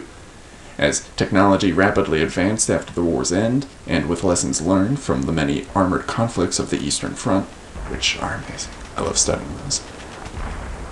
The Kursk Oblast, the Salient, the Volga River, Silo Heights, tank battles of the Eastern Front. I was just about to say, that should be a video game. I'm pretty sure it's a video game. I bet it's on Steam right now. I bet it's 10% off. Maybe. Some kind of tanks of the Eastern Front. Age of Armor or whatever. Based. They got World of Tanks. That's what it is. Based on the armored conflicts of the Eastern Front, the Soviets quickly conceived a universal tank, a main battle tank that had the firepower of a super heavy tank, the armor plating of a heavy tank, and the mobility of a light tank, all on a chassis the size and weight of a medium tank, meaning more power, more speed, more resilience, and more maneuverability, all without sacrificing one for another. The T-54, T-55 series immediately went into mass production, on to become the most produced tank of all time, and they are still being used to this day. In lesser countries, but hey, hand me down, hand me down, hand me down, and now suddenly a country that never could have had a tank has a bunch of tanks. The 80s, 90s coups and military regimes of Africa spring to mind. The Soviet war engine manufactured their first 100,000 of T-54s and T-55s between 1945 and 1958, intending to equip all of the Warsaw Pact nations in anticipation of the Cold War going hot. The best offense is the best defense, right? Correct. So the youngest of these tanks, by 1989, were 31 years old. Could you imagine driving a 31-year-old car, let alone a 36-ton car? I'm almost 30 and I feel like it's harder to move already, so can't imagine a 31-year-old tank. My knees creak and I have to bend forward to stand up. Wake up in the morning, I gotta stretch just to make sure my legs still work properly, Yeah, I don't sit up and stand out of bed. Now I just roll off and catch myself on my feet. Sometimes I fall to my knee, but it's a lot easier than having to sit up, turn, and stand. I just fall out of bed and land on my feet and then spring upright. That's sad now that I say it out. I've been doing it for so long, it's normal. But actually saying it is oh wow, that's how I get out of bed? Jesus, I look like Smeagol. Clamor.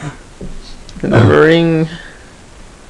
To keep the beasts alive, upgrades were made available throughout the years until 1983, and they came from all sorts of manufacturers, even American ones.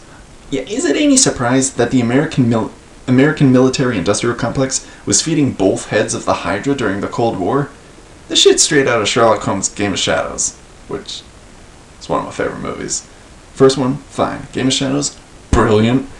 I gotta give, especially the cinematography, I gotta give Robert Downey Jr. as much props as I would Dwight D. Eisenhower for being all Nostradamus on that shit. Fucking military-industrial complex is making upgrade parts for Soviet armaments and selling them while they're supposed to be taking billions and billions of dollars of U.S. taxpayer money every year to make defense projects for America to fight the Soviets. But they could get more money. How is that okay or allowed even? I'll tell you. Lobbyists and corruption. Correct. The defense industry is huge for a reason. Do you want me to go on another 10-minute tangent? I'd like to stick to the topic. Okay. One of these upgrade packages for the T-54, T-55 series was produced by Cadillac Gauge Textron, based then in Providence, Rhode Island, though now headquartered in Louisiana. And still to this day, Textron makes millions of dollars a year on government contracts from America as well as abroad. The Cadillac Gauge Textron upgrade package, known as Jaguar, retrofitted the T-54, T-55 turret with flat armor plates installed at angles to deflect inbound shells and missiles, replaced the Soviet 100mm gun with an American M68 105mm rifled machine gun, fitted with a thermal sleeve, and a new firing system called the Stingray, which vastly improved target identification and engagement by way of an optic system with day and night thermal imaging, laser rangefinder, and digital display. Basically, the end result was like taking an old jalopy to one of those TLC network restoration shows where Mike and the gang transform rust buckets into the new Mercedes Maybach GLS. By 1989, the Romanian army had 945 Soviet T-34 tanks, 790 Soviet T-54s and T-55s, 415 Romanian TR-77s, 535 Romanian TR-85s, and 30 Soviet T-72s. As for the Romanian people, their armored division consisted of a few loaned aluminum coupes, each with square edges and donuts for all 4 tires. So, it's a little unbalanced. Sounds like it. The tanks rolled into Bucharest along the major boulevards, first in long columns, then splintering off to block access roads, cordoning off the area around the palace square. The Brigada Antiterrorista and the USLA operatives hustled down side streets to occupy rooftops and choke points, while the army spanned the roadways, filling the gaps between tanks, and the Securitate officers, in their plain clothes, moved into the crowd. Then, from above, the firing began. Government snipers cherry-picking protesters from the eaves and windows of the tall buildings in and around the palace square. Again, they're not doing the live telecast anymore. So that's it sounds like it. Yeah, it's like, and we're done. Cut the feed. Make sure the wires are all, disconnected. No more cables. And okay, y'all good to just start shooting people in the streets now.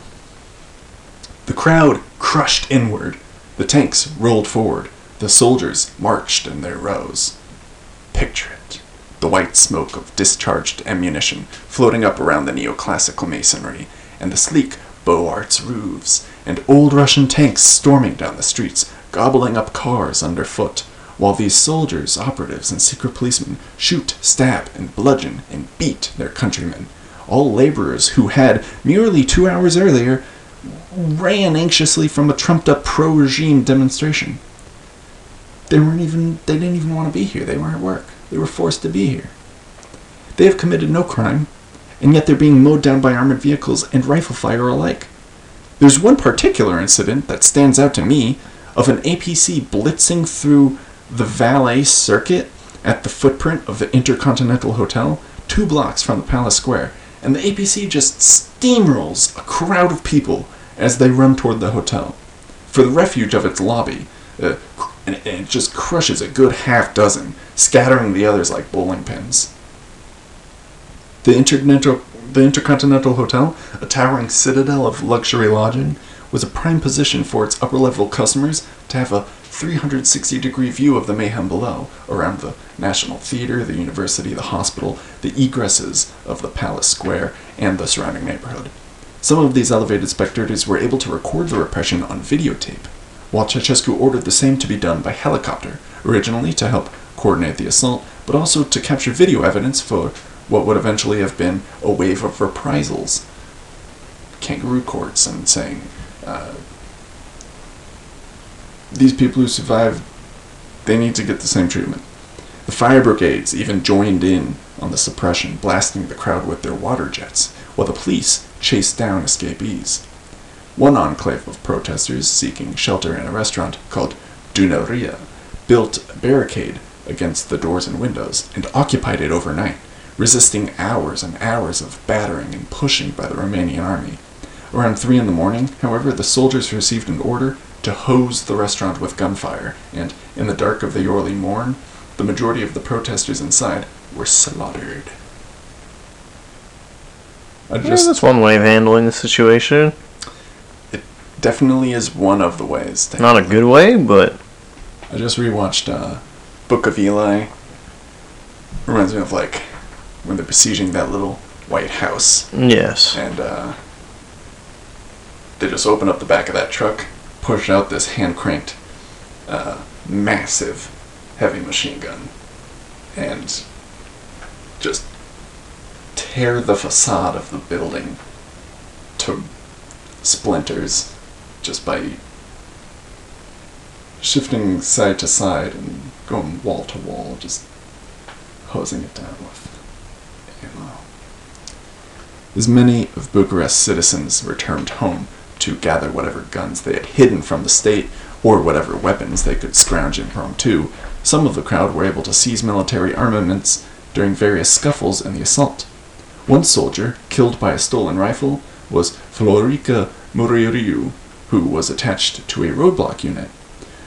Muriu was a rugby player born in the same Moldavian city as the former Prime Minister and historian Nicolae Iorga. Muriu relocated to Ghencea, an impoverished borough of southwest Bucharest, to play for SB Rugby Club, whom he led to win 10 championships during the 14 years that he played. His team, SB, was comprised of peasant-born folk, much like their borough's soccer affiliate, the aforementioned Stilesti, both of these SB teams were arch rivals with their Dynamo counterparts, and the Dynamo Rugby Club was comprised of policemen and civil servants.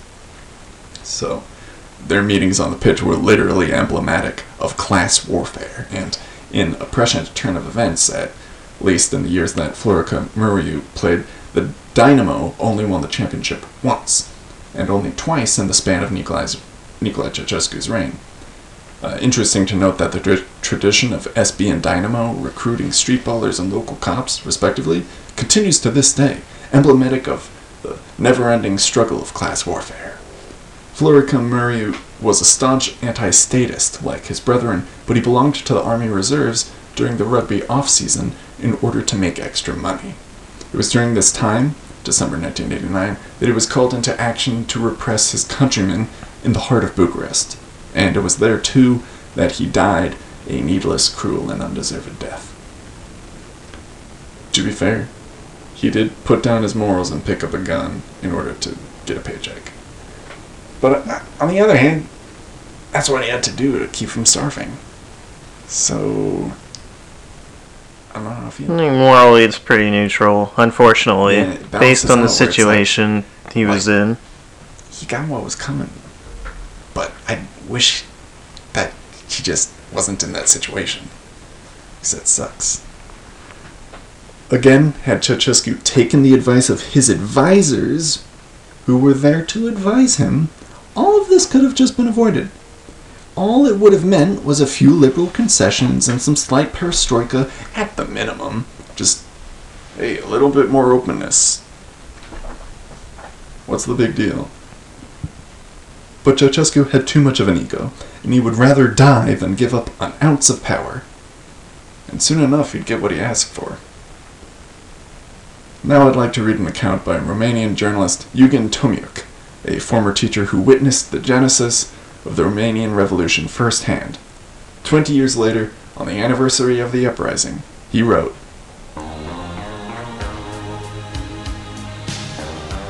I looked in the distance, and I saw a huge mass, thousands of people marching on the boulevard toward us, coming from the city's eastern industrial platform, many with flags. The sun was blinding me, and I wondered for a moment whether this was again one of those staged anti-hooligan demos, like the previous day's Bucharest rally.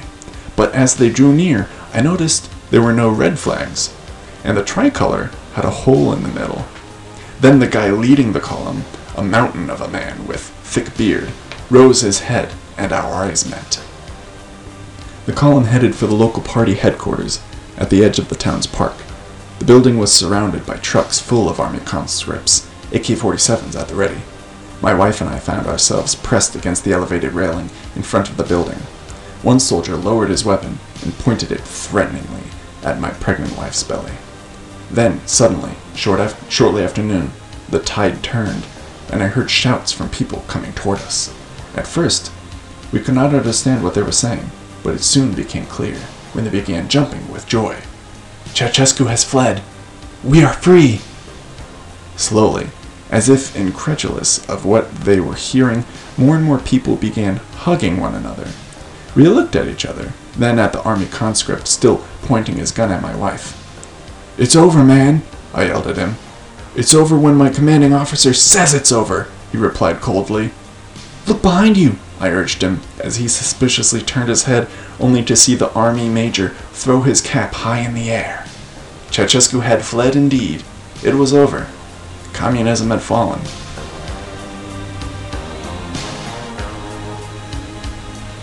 My story, as told to my daughter years later, should have ended there, but unfortunately it did not. From 12:09 Friday, December 22nd, until the evening of Christmas Day, when the Ceausescu's execution was partially broadcast on state television, Hundreds more people died unnecessarily in many cities and towns across Romania in a bloody masquerade presented by those who had taken over in Bucharest as a fight against terrorists, presumed loyal to Ceausescu. Whether they were terrorists indeed we never found out, but many civilians were called to arms by the new authorities, and local army barracks too easily gave away guns to people as young as 14, sometimes only based on a simple ID. On December 23rd, in Sfântu Roche, I saw how, from the army headquarters downtown, brand new sniper rifles were being handed over to civilians to protect the revolution. On December 24th, the same day, we took the train to see my mother in Brasov, where there had been reports of fighting. Mother was all right, thank God, but only yards from my home on the street I grew up at as a child, a huge pool of blood had not yet dried. Several armed men were hanging around, one of whom I knew. "Hey," he told me with pride, "we killed a terrorist, a foreign one, in an Italian-registered car," he added, reeking of alcohol. "He tried to overrun our checkpoint. We shot at the car, he stopped, got out, and tried to run away, but we got him in the back." I turned away and walked downtown where bullet pockmarks were everywhere. One guy I knew came to me to say, "Hi." There was no more post-revolutionary joy in his eyes. Carmen was killed yesterday. In the very first burst of gunfire last night, near the Madarom building, she was there with her boyfriend and others to celebrate. Carmen Bian, a former middle school and university colleague. The following day, I bought the paper and checked the list of dead and the places they had fallen. I paused over a foreign name.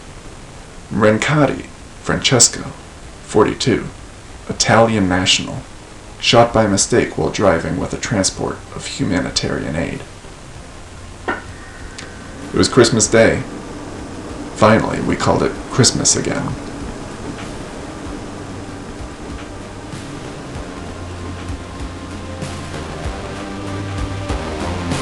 We made it.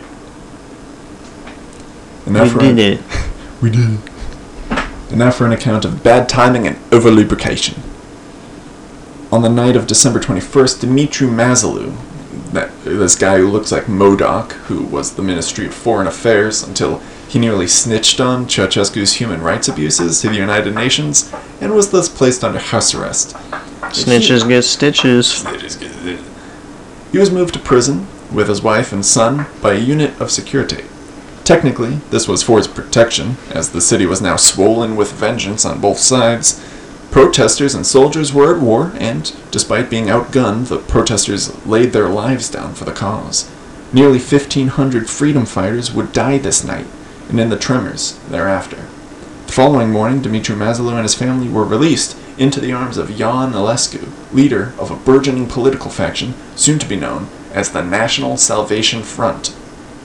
Mazalu addressed the crowd as he recalled, "Deeply moved, with the face swelled by the blows received, I told the people from where I came and underlined the anti-communist character of the Romanian Revolution.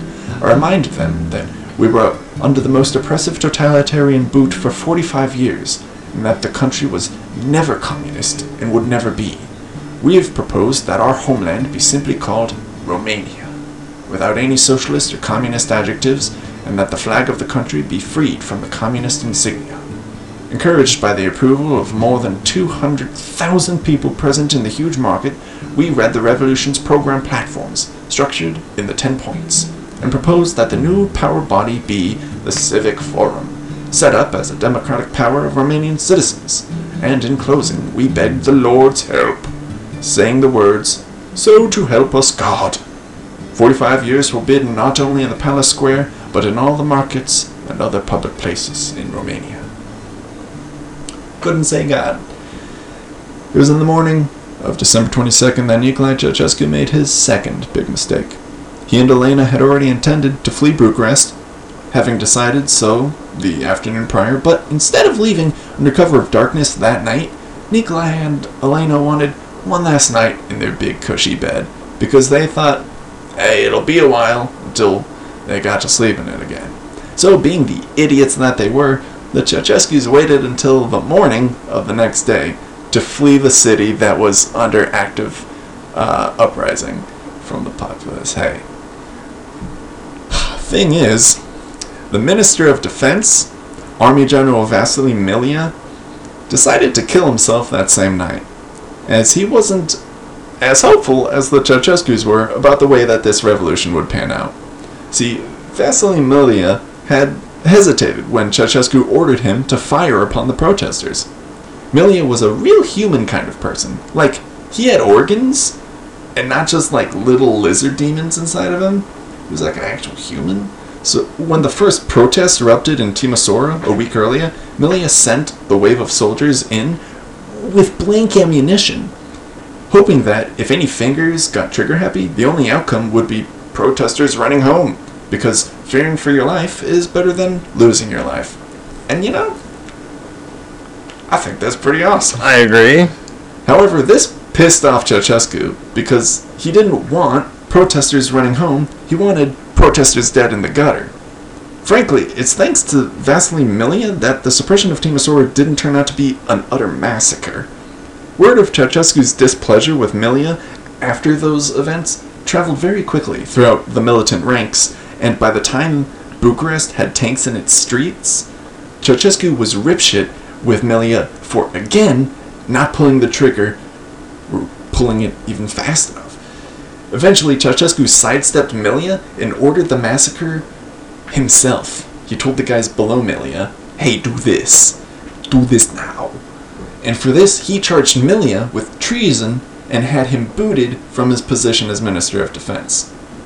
Vasily Milya took this loss really hard.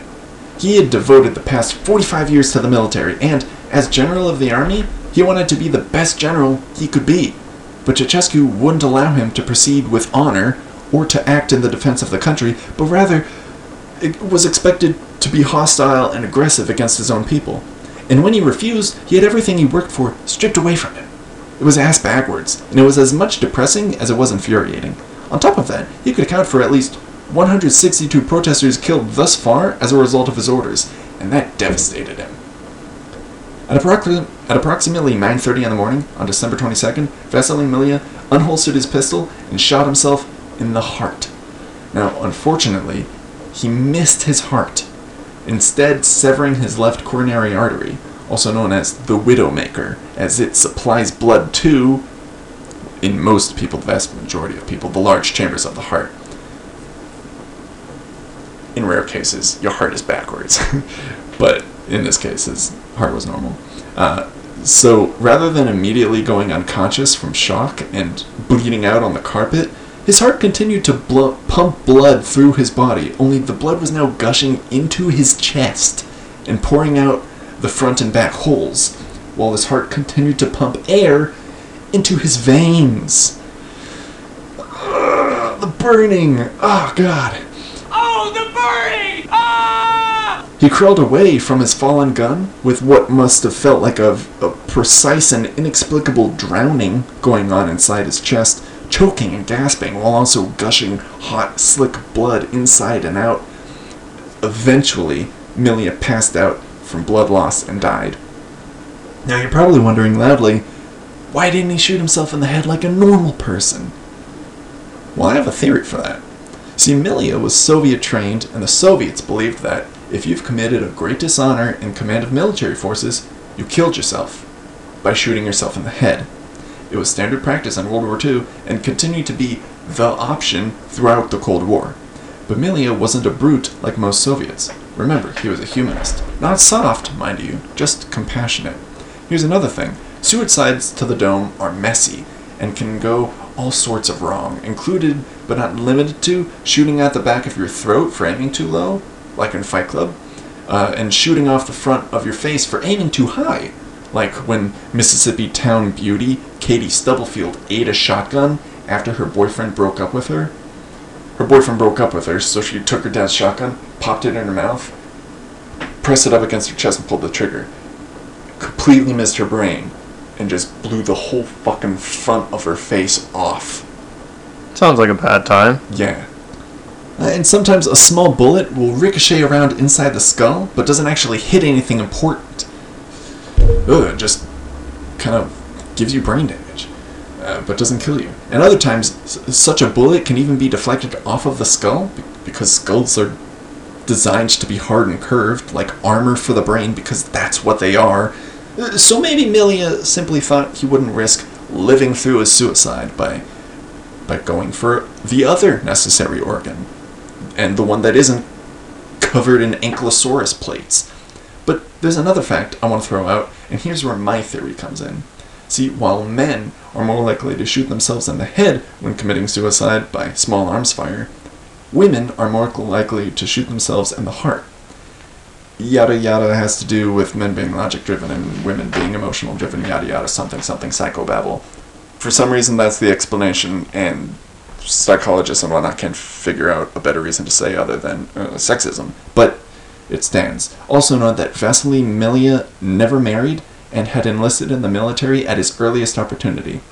My theory is that Vasily Milia was gay, that he joined the military to not so much be around men, but to devote himself to a career so as to ignore the relationship aspect of his life, since he could never truly have the life that he wanted under communist Romania, and in being a repressed minority himself, he understood and respected his countrymen more than the average general, which could explain why, while his peers would have likely obeyed Ceausescu without question, Milia always found a way to be peaceful and compassionate when violence was laid out on the table before him.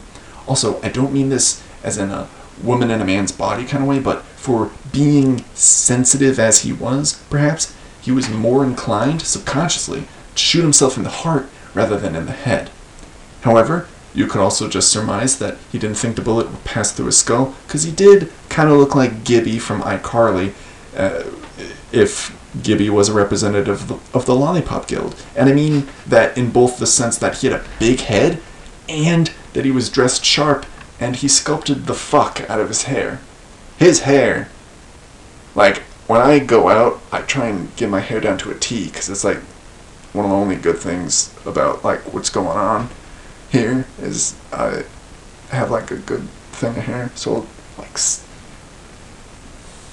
finick with that and get it fucking tidy and shit. I could never get it as good as there are a couple pictures, and Vasily's got like, it's like it's a helmet, but it's also soft. It's amazing. Google it. Google it right now, whoever's listening. Bethany.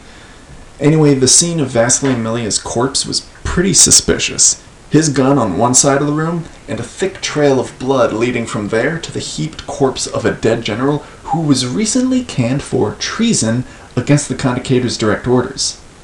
The scene looked like he was assassinated, and those who first found him, they didn't have the time to assess like the left coronary artery being fucking blown out, so they just believed he was assassinated. Holy shit. While investigators quickly ruled out it was definitely a botched suicide, the rumor of Milia having been assassinated was already spreading among the rank-and-file soldiers, and they were already pretty fucking pissed that their general, who loved and respected them, actually treated like humans and tried to give them the best that he could, was canned for trying to do the right thing, and apparently that wasn't enough, if word was to be believed, because then Ceausescu had him killed. Obviously, look at the scene. As a result of this great injustice, the vast majority of the army, remember, 500,000 strong, they all immediately turned their backs on Ceausescu and joined the revolution. Their commanding officers, too, did little to stop them, either believing the rumors as well, or just deeming Nicolae Ceausescu a lost cause. The end of Ceausescu's reign was now inevitable, if not de facto, already the case. Meaning, Nicolae Ceausescu was under the impression that his suppression of the protesters had worked. He went to bed thinking it worked. He didn't even bother to look out the window. He just woke up and presumed that it worked. 'Cause he's fucking arrogant. I ordered them to do this. Obviously it came out perfectly. I'm gonna go watch Disney Channel. And so he called a meeting of his advisors and the political executive committee. In informing his wife, however, around 7 in the morning, she came to him with more pressing news that great numbers of industrial workers were entering the capital from the factory zones on the outskirts, coming by truck transport as well as marching in columns, meaning the people were invading the capital. And they're in the middle of the capital. There's a correlation here. Let me take a second to figure it out. Oh. They pushed through the barricades at University Square and into the Palace Square with ease, and by 9:30, there was a half-mile of protesters in every direction of the Intercontinental Hotel. I don't know how many people there were exactly, and I don't intend to calculate, but I'll suffice to say there were at least hundreds of thousands. Soldiers and policemen dispatched to the scene to expel the crowd instead joined the protest. Finally, they saw the light. By 10 o'clock, the propaganda machine was broadcasting over all radio frequencies that Romania was now under martial law, and any groups larger than 5 persons was illegal. Nevertheless, the protesters stayed put. It's a lot of people being illegal. I don't know how the fuck Ceausescu was so dense and narcissistic that he thought everyone was just gonna go, oh, after all the tanks and the army and the beatings and the shootings, I didn't realize we were supposed to disperse. Oh, martial law, it's illegal to be in this many... Guys, we're in a big group of people right now. We're not supposed to be. Gosh golly gee, if only our fearless leader had banned groups larger than 5 persons earlier, I would have realized I shouldn't be standing around out here. Silly me. Time to go home now. Guys, let's turn this around. Let's all go home and make some sugar cookies or some shit. Let's go eat dirt. That's all we got. We just got a curfew. We gotta respect, so... Guys, yeah, it's almost 11 a.m. Curfew's about to begin. What are we doing? Ceausescu then had the gall to go back out onto the balcony, wherefrom he had spoke his wooden words 24 hours prior, and he came out in an attempt to assuage the crowd and cool their tempers. And yeah, that didn't work. Everyone booed him and screamed and shouted. Surprisingly, nobody fucking shot him. That surprises me. Some of them had guns. Why didn't they just shoot him? A little bit of humanity. I guess. Ceausescu went inside and he ordered his helicopter fleet, the same that the day before had orchestrated the tanks from their hovering stations above. He ordered them to take to the skies and dump thousands of hastily printed leaflets, instructing his denizens to not fall victim to the diversion attempts of foreign influencers, and to instead go home and enjoy a Christmas feast with their families. Yeah, she got so bad. The guy who hated Christmas brought up Christmas. And the Grinch. I'm the Grinch. Check your stockings. I give you all lemons. Fortunately, the wind carried the majority of these leaflets far away from the crowd. Just dumped them on rooftops and shit. And the persuasion tactic, which wouldn't have worked anyway, failed to make any amount of impact whatsoever. Actually, I stand corrected. The college-educated kids who occupied the downwind areas of the crowd caught some of the leaflets and interpreted them as Ceausescu's version of the Marie Antoinette statement, "Let them eat cake." Go enjoy a Christmas feast with your families. Fuck you, we don't have food. Enjoy a Christmas feast with our families? I'm even more upset.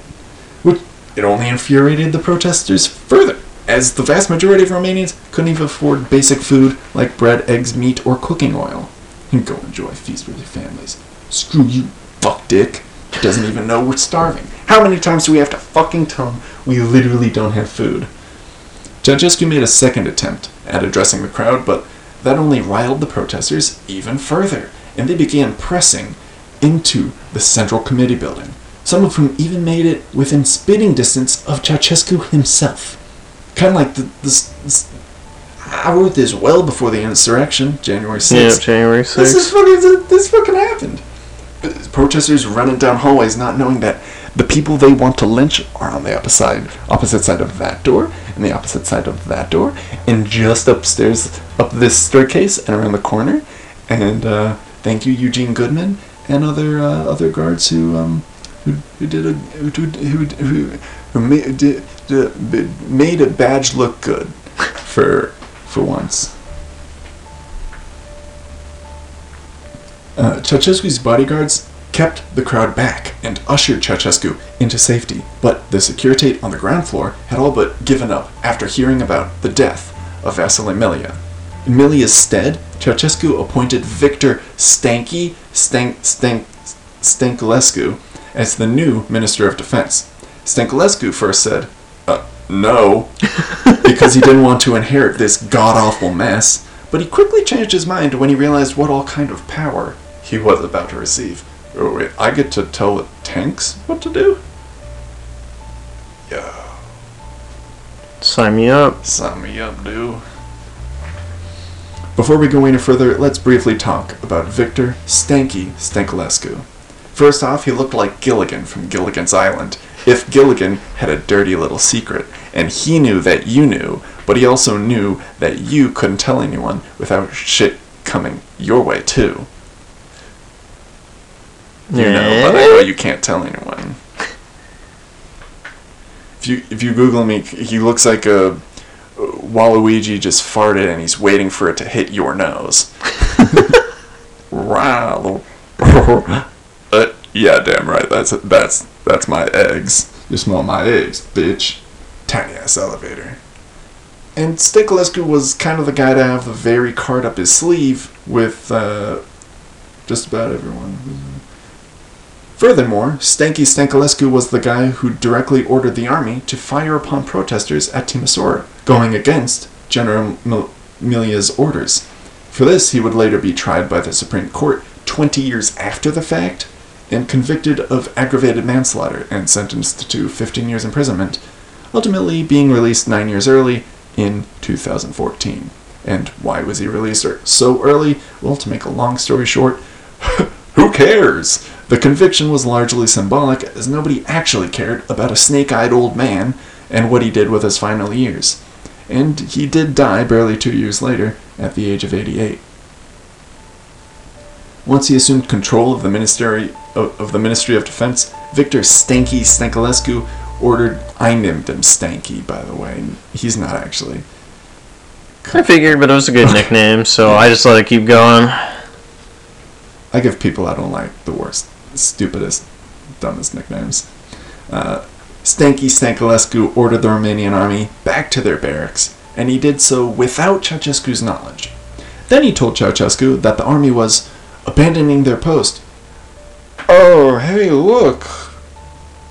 All the army is leaving. Oh no, Ceausescu, I think they've betrayed you and I. Oh, this is bad. And he gestured to the fleeing troops and the tanks outside, and Ceausescu began to panic. And as the protesters began to overtake the Central Committee building, their shouting and stampeding resonating throughout the halls and growing louder, Stanculescu recommended to Ceausescu that, oh, you gotta take to the skies, and you gotta get out of Bucharest right now, before you get lynched. And Ceausescu agreed. The first time, he may have done something right. Yep, Stanky is making a power play, and he's exploiting Ceausescu's fear of losing power so that he can get Ceausescu to get the fuck out, and then he can go, hey, Romanian army, come back here, I'm in charge, let's do this shit. Military coup, boom boom. Let's see if that happens. Do you think it happens? My tone kind of says no, but I'm kind of trying to make you think yes. I'm unsure. I like that you're unsure. Stanculescu later explained why he betrayed his commander-in-chief, saying, I had the prospect of 2 execution squads, Ceausescu's and the revolutionary one. And he made the snap decision to spare himself rather than attempt to save the Conducator, whose death was inevitable regardless. Thus, as the people swarmed the Central Committee building, Nicolae and Elena Ceausescu took the elevator to the roof, where their personal helicopter was soon to arrive. As the elevator made its way up, protesters cut the power to the Central Committee building, trapping the elevator between floors, mere feet away from landing flush with the roof. Bodyguards, still loyal to the Conducator, rushed up the stairs and went to the elevator doors, which they pried open with a fire axe.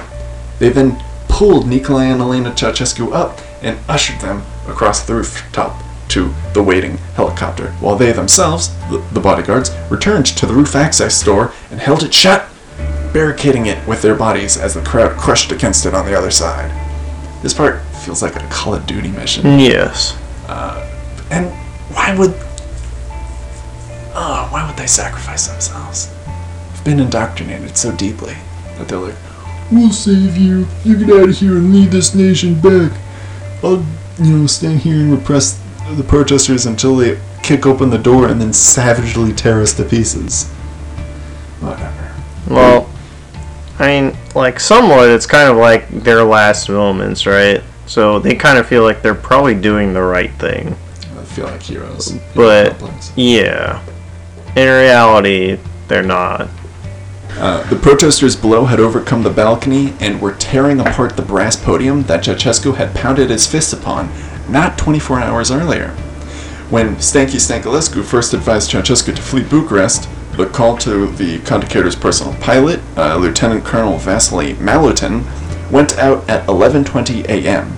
Generally, the Conducator's helicopter would land in the Palace Square, but Malutin radioed back, while hovering above, that there was no chance in hell he could land safely, if at all, because it was just full of people. Thus, he was redirected to the roof, which had no helipad. It is just a roof, flat and tarred like most commercial buildings. It's not reinforced or anything special, so Malutin was pretty wary about settling down on top. Around 11:44, one of Ceausescu's bodyguards leaned out of a window from an office near the elevator, and he flagged Malutin down by waving a white curtain over the sill. To the protesters below, this appeared to be symbolic of, if not misinterpreted as, the surrender of Nicolae Ceausescu. Malutin eased his white Dolphin helicopter down onto the roof, the same kind of helicopter that European Coast Guards all use, so it's small but it's sturdy, and he waited, just barely kissing the roof, really maintaining a hover, but just settling it down just enough that he can turn the rotor down so people can actually run under there without, while still being able to breathe. And he waited for his passengers to arrive. He later recalled, "Then Stalika, the co-pilot, came to me and said that there were demonstrators coming to the terrace. Then the Ceausescus came out, both practically carried by their bodyguards. They looked as if they were fainting. They were white with terror. Mania Minescu, one of the vice presidents and a former 5-year prime minister under Ceausescu, and Emil Bobu, the former interior minister and labor minister, both Bobu and Minescu were friends with Nicolae. They were 2 of the 5 who helped him run the country. Were running behind them. Minescu, Bobu, Niugo, that's Mayor Niugo, Nicolae's assistant since 1954, later made Major General because reasons. Oh, here's my fucking secretary. You're doing a good work, kid. How would you like to be in charge of an army? You earned it. He was the Major General from 1984 to this very day, and was also Director of the Securitate. You're my secretary. You're doing a pretty good job. Do you want to run the secret police? I think you earned it. Here's your bonus. Here's your Christmas bonus. And another Securitate officer scrambled to the 4 seats in the back.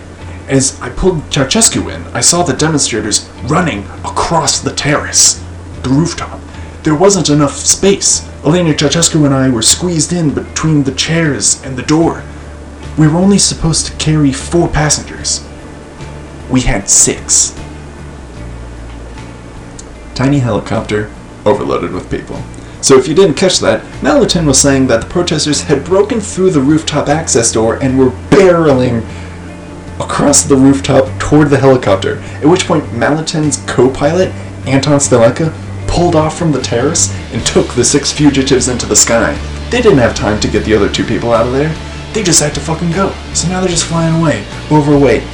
And there weren't just the 6 passengers and 2 pilots in the helicopter. No, there was also the mechanic, who Malutin had said had to be seated in the dictator's lap.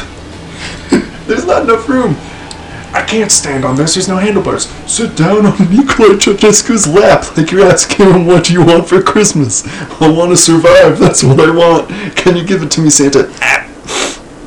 No.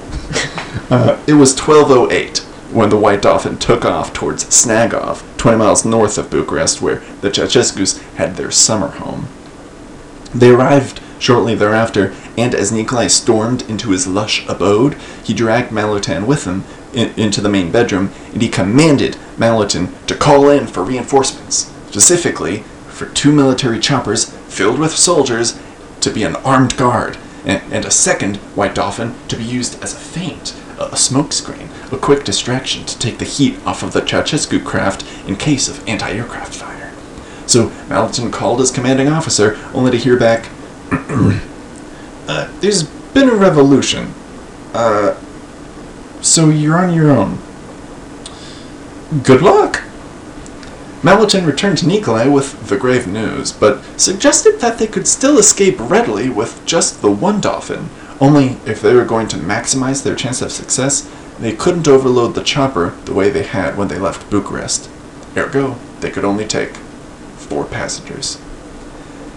Nikolai went to his friends, Mania Manescu, the former Prime Minister, and Emil Bobu, the former Interior and Labor Minister, and he informed them that there was a second helicopter on its way to Snagov here, and they just ought to sit tight and wait for it to arrive.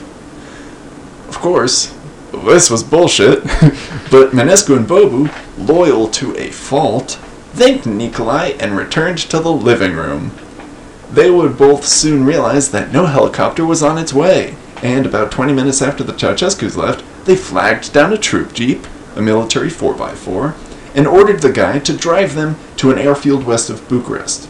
However, as they reached the town of Giesti, an angry mob stopped the vehicle and pulled the 3 men, Manescu, Bobu, and the driver, from the jeep and took them into custody. On Bobu's person, they found 6,000 lei, equivalent to the annual salaries of 3 average Romanians, as well as a list of those likely behind the uprisings at Timisoara. Basically like, oh, this guy's ready to 1, flee the country, and 2, come back with a vengeance. Let's treat him fairly, shall we? Yeah. In February 1990, the Bucharest Military Tribunal found Manescu, Bobu, and 2 others guilty of orchestrating genocide, and they were each sentenced to life in prison. 3 years later, however, after an appeal, the Supreme Court downgraded their sentences to aggravated manslaughter, which shortened life to 10 years, though Bobu would only serve 5. Manescu had already been released in 1992 for poor health, though he lived until 2009 when he died at the age of 92. Bobu's fate was a little more satisfying, however, as he lived until the age of 87, dying in a Bucharest hospital in 2014 from a brain ischemia, aka his blood flow to the brain slowed down so much so that it starved his brain of oxygen, known as cerebral hypoxia, and this led to what's called a cerebral infarction, aka necrosis of the brain tissue, aka the slow death of the brain, which begins with a headache, and neck stiffness, followed by a weakness on one side of the body, and then vomiting, and possibly a stroke, but definitely seizures, and decreasing levels of consciousness until you die. Yay for Bobu. You know, it's a horrible way to go out, but I think he earned it, you know? Yeah, I think so. Ceausescu ordered Malutin to head for Titu, a town west of Snagov, near to Giesti.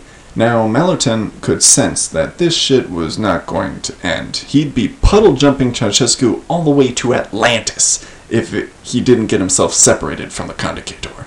So he started to raise and dip the helicopter in a vertical serpentine until Ceausescu turned to ask, what are these evasive maneuvers for? Malutin told him that they were in range of an anti-aircraft battlement, and since Romanian officials had just ordered their airspace closed, and the Conducator's Dolphin was passing between 3 rural runways, 2 military bases, and Bucharest International Airport? Malutin was counting on somebody just taking pot shots at their helicopter. Oh no. So he'd like to be less of a target. Ergo, the vertical serpentine. Well, at that, Ceausescu started freaking out, and he started just banging on the back of Malutin's seat, ordering him to land before they got shot out of the sky. Malutin just incepted Ceausescu's brain, and he didn't have to get a special little briefcase and press a button and go into his dreams. Yeah? Pretty baller ass. Likely concealing a smirk, Malatin obliged. If that's what you want. Oh baby, you got it. If that's the way that you see it, oh darling, so be it.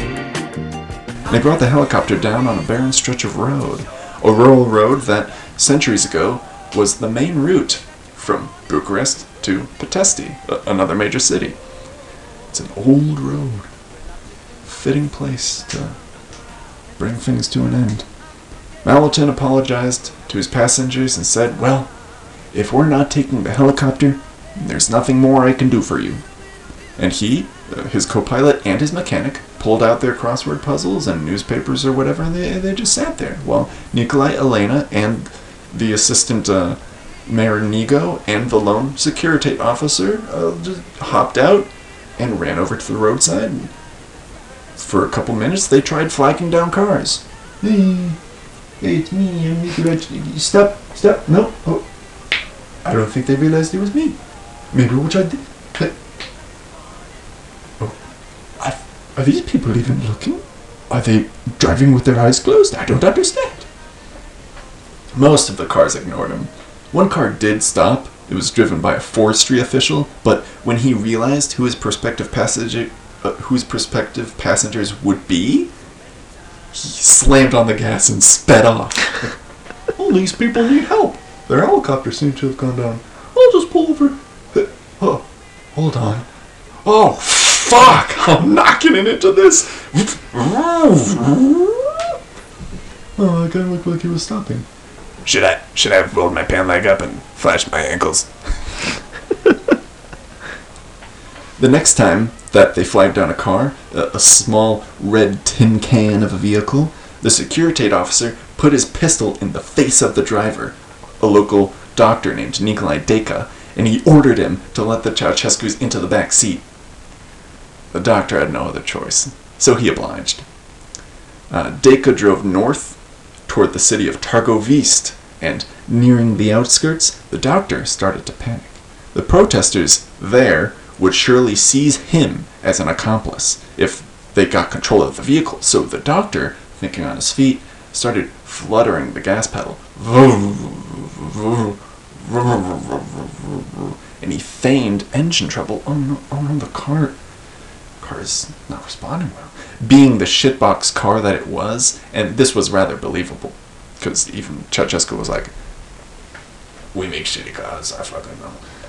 And the doctor pulled over in the small farming village of Vacaresti, just south of Târgoviște, and he popped the hood and said like, oh shoot, oh yeah, see that, it's that, like this, you see that, right? Oh, no good. The car's busted, man. I will be here all afternoon trying to fix that. Fuck, that sucks. Oh, but you guys, yeah, no, just, if you just walk north, you'll get to Târgoviște soon enough. It's just up the road. I'm so sorry I can't help you guys. Cars, So the Ceausescu's... Cars.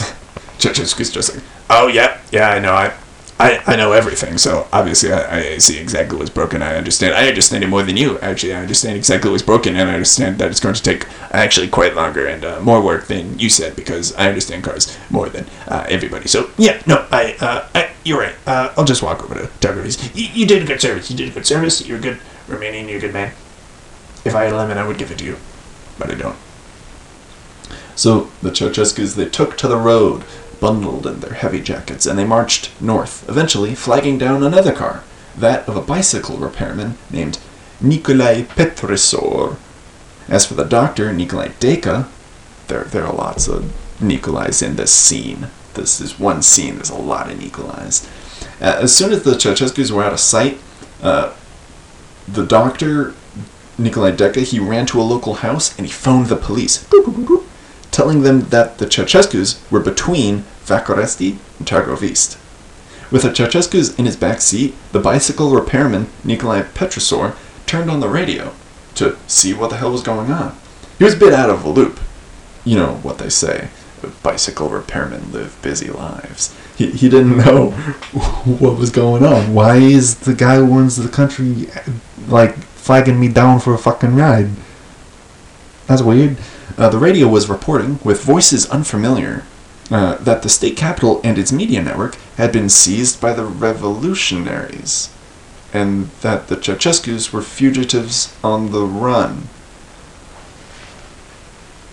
I can imagine the sudden flush of Petrosaur's blood from his face as he looked into the rearview mirror, with just his eyes, his face dead set toward the road, but just his eyes flick up to the mirror, and his body stiff as a board, as if he isn't hearing anything of interest. Oh, no, just driving. Now listen to the radio outside, just use it for white noise.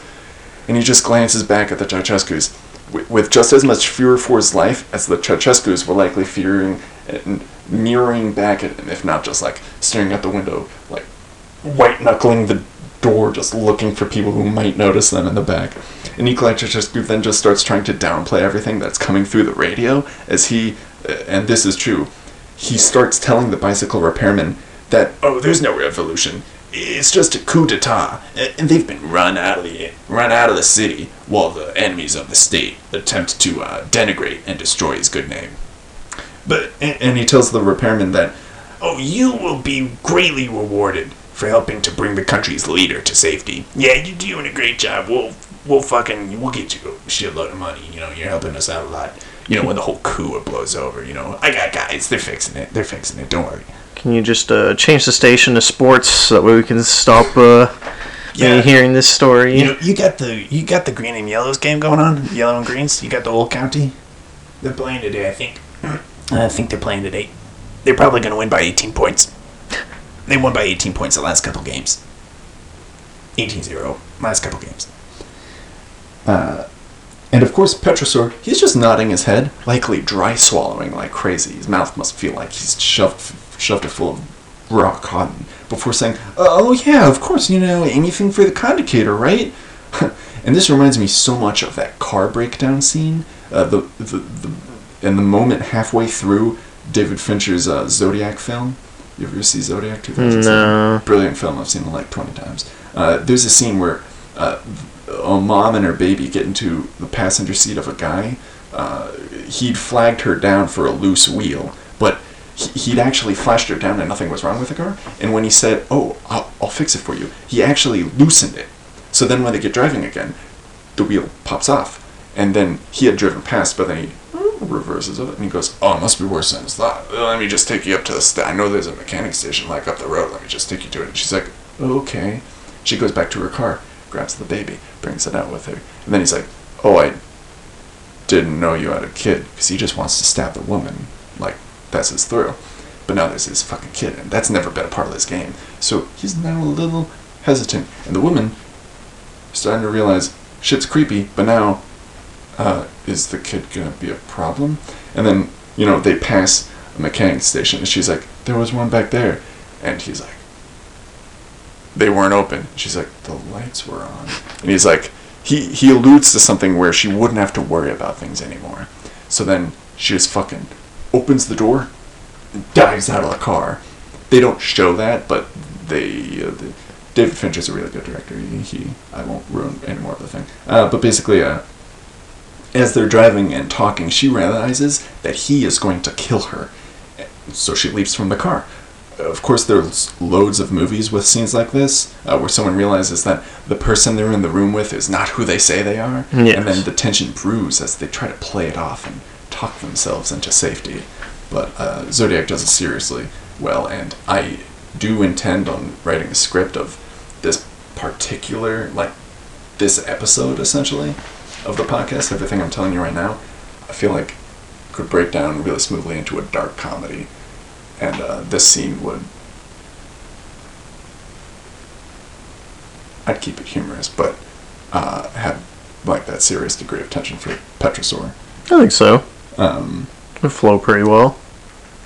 So Petrosaur tells the Ceausescus, hey, I just realized, you know what would be safer than going into Târgoviște? What if I took you to the workplace of a friend of mine? It's this agricultural college, and it's not open today because of the holiday, Christmas, but I have a key. I have a key, and you two could hide out there, safe from the searching eyes of your enemies. While your colleagues back in Bucharest, they get the things straightened out with the traders. You know, they the agents of the enemy. Yeah, it'll be safe at the agricultural college. What do you guys say? And Nicolae Ceausescu, he is relieved. He sighs and he pats Petrosor on the shoulder, saying, Yes, yes, that's a great idea. You're doing a great service for your country. So Petrosor pulls down the dirt road to the agricultural college, welcomes the Ceausescus inside, shows them to an office, and he says he'll be back shortly with food and provisions. And then he leaves, and he locks the door behind him, and he gets in his car, and he drives straight for the army barracks outside Târgoviște. There, he tells the local commander that he has the Ceausescus locked up. They're under lock and key. They don't know a damn thing. So if you want to be sneaky, you can be sneaky. If you want to be loud, you can be loud. I don't fucking care. But I know you want them. And they're right over here. So the Petrosor leads the garrison goons back to the agricultural college, where he opens the door to an expectant pair of Ceausescus, except without an armful of food and blankets and provisions. Behind Petrosor instead stands a ragtag group of Central Romanian soldiers with vengeance in their eyes and violence in their smiles. At around 3:30 that day, Nicolae and Elena Ceausescu were tied up and driven back to the barracks outside Târgoviște. And it is in that barracks where we will spend our next episode of Ceausescu's downfall, our series on 20th century Romania. We're breaking this section into two, of course. The section's very long, which is antithetical to the name of the show, long story short, but I'm taking a very, very long story, I'm making it very, very short. It's just that this part, I can't really apply that. I'm telling it in real time. Well, not real time, but I'm breaking it down. So the next episode will be High Stakes at Târgoviște Part 2. As for now, this is Chris, and this has been Jake. Jake, have you enjoyed my yelling at you about various things? It's been pretty enlightening. I don't know much about European history at all, so I did one of those like European map quizzes, and I did awful. Oh, like on the Flash game? Yes. Yeah, I did terrible. I think I got like 52% or something like that. But I got kind of screwed because there's like a lot of like very small like city country sort of deals. Yeah, like San Marino. Yeah, that they count against you because you don't know it's like a speck on the map. Like I'm like, oh, this must be a country, and they're like, just kidding. So yeah, I'm lucky I know like the 50 states. I hope y'all enjoyed listening to our ramblings and our chamblings and our shamblings. This is Chris. It's me, Jake. Well, with a long story short, signing off. Bye-bye. Boom! 2 + 2 is 4, -1, that's 3, quick maths. Everyday man's on the block, smoke trees. See your girl. Shameless plug, pick up Circle Game, short story collection by Christopher Bartle. It's on Amazon. It's only like $18. I bought a hardcover and it looks snazzy, and I flipped through it and read a couple chapters because I was like, shit yeah, look at my book. I made a book, I'm smelling my book. You ever like write a book, then self-publish it, and then mail it to yourself so you can just smell the cover and be like, this came out of my fingers? No, but it sounds like a pretty epic feeling. It's very rewarding. It's one of the most rewarding feelings I've felt, and I've only had it 6 times. So the best one though was kind of similar. I had a baby, so that was different. Like, it didn't really like get delivered to you. It didn't come out of my 10 fingers, but it came out of my 11th finger. True. And then my wife self-published it with her womby and her vagine, and then she popped it out, and I picked it up when it was delivered to me, and I smelled it, and it smelled like my little project that I put so much love and care into. You know she's the bestest. Yay! It was 1, 2, 3, and 4. Chilling in the corridor. Your dad is 44, and he still call a man for a draw. Let him know. When I see him, I'm gonna spin his jaw. An awesome experience. Unfortunately, he did die. He had a physical element that came. I think it was a heart. He had like a weak heart. I feel like I have a weak heart too. I have apparently very high cholesterol, and my doctor's putting me on Lipitor because she's given up on my ability to handle my cholesterol on my own. Just gotta eat more Cheerios. No, you're gonna love this. Leah kept saying, you can't buy the cereal you want to eat anymore. No more Fruity Pebbles. You have to get Cheerios. So I got the healthiest, most boring looking box of Cheerios, and I was like, I'll just eat them because I have to have breakfast, and it says it helps lower cholesterol, so whatever. I get the asterisks, I read them all the same and whatnot, but looking on the side of the box, it made sense. It was fine. We also got a Halloween box of like the Reese's Puffs baddies, and my wife let us get that because it was like they made Reese's Puffs in the shape of baddies. Like, that's pretty cool. I won't criticize you if you just put that in the cart and I don't notice. And I was like, hey. One day I take them out, look at the nutrition side by side.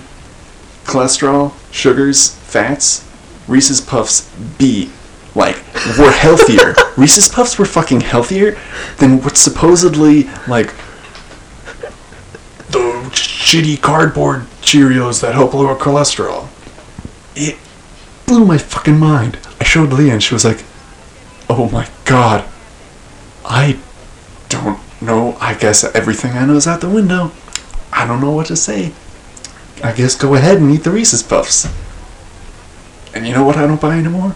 That fucking lying ass box of Cheerios. Fuck Cheerios. Conning me into buying them because they're like, well, fix your heart. I'm actually kind of surprised, but at the same rate, I almost don't feel it because it's like the biggest advertisement they always put on that box. Right? It's like lowers cholesterol. Asterisk. So the fact that it like doesn't seem like it because of the nutritional facts, like, doesn't surprise me as much.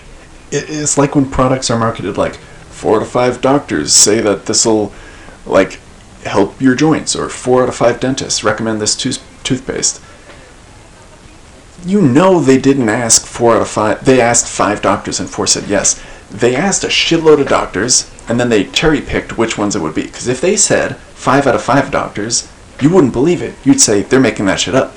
If they put 3 out of 5 doctors, you'd be like, that's essentially 50-50. That's garbage. I don't want that. But 4 out of 5 is basically like, hey, basically all these doctors said yes. But there was one dissenting vote. So at least we know it was an impartial vote.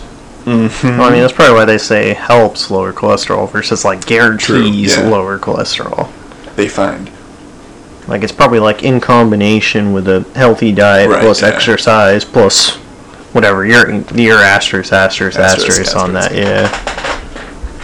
4 out of 5 doctors approve. How about if something is in advertising, it's just bullshitting you into buying their product? Why do you make a commercial for perfume? You can't smell a TV. Do I need to see Jared Leto prance about with like his little monkey dick and his weird fucking stupid cult hair? Because he actually has a cult. He has a stupid fucking... It's a stupid cult. Jared Leto's stupid fucking ugly ass weird dead-eyed fucking baby dick cult with thin like feminine waist and the weird... Like he has like 10 extra ribs but no abs. Fuck Jared Leto. What was I talking about? I was gonna say we're kind of 3 topics away from where we were. What were the other topics? Oh god. So Below. They escaped the helicopter. Guys blocked the door in their final moments. 2, 3, 4. Reese's Puffs. Eat 'em up, beat 'em up, beat 'em up, beat 'em up. Reese's Puffs. Eat 'em up, beat 'em up, beat 'em up, beat 'em up. I got Reese's Puffs in my bowl. Nowadays on cruise control. I got Reese's Puffs in my bowl. And just like that, I'm on the road. Reese's Puffs. Peanut butter chocolate flavor. Reese's Puffs.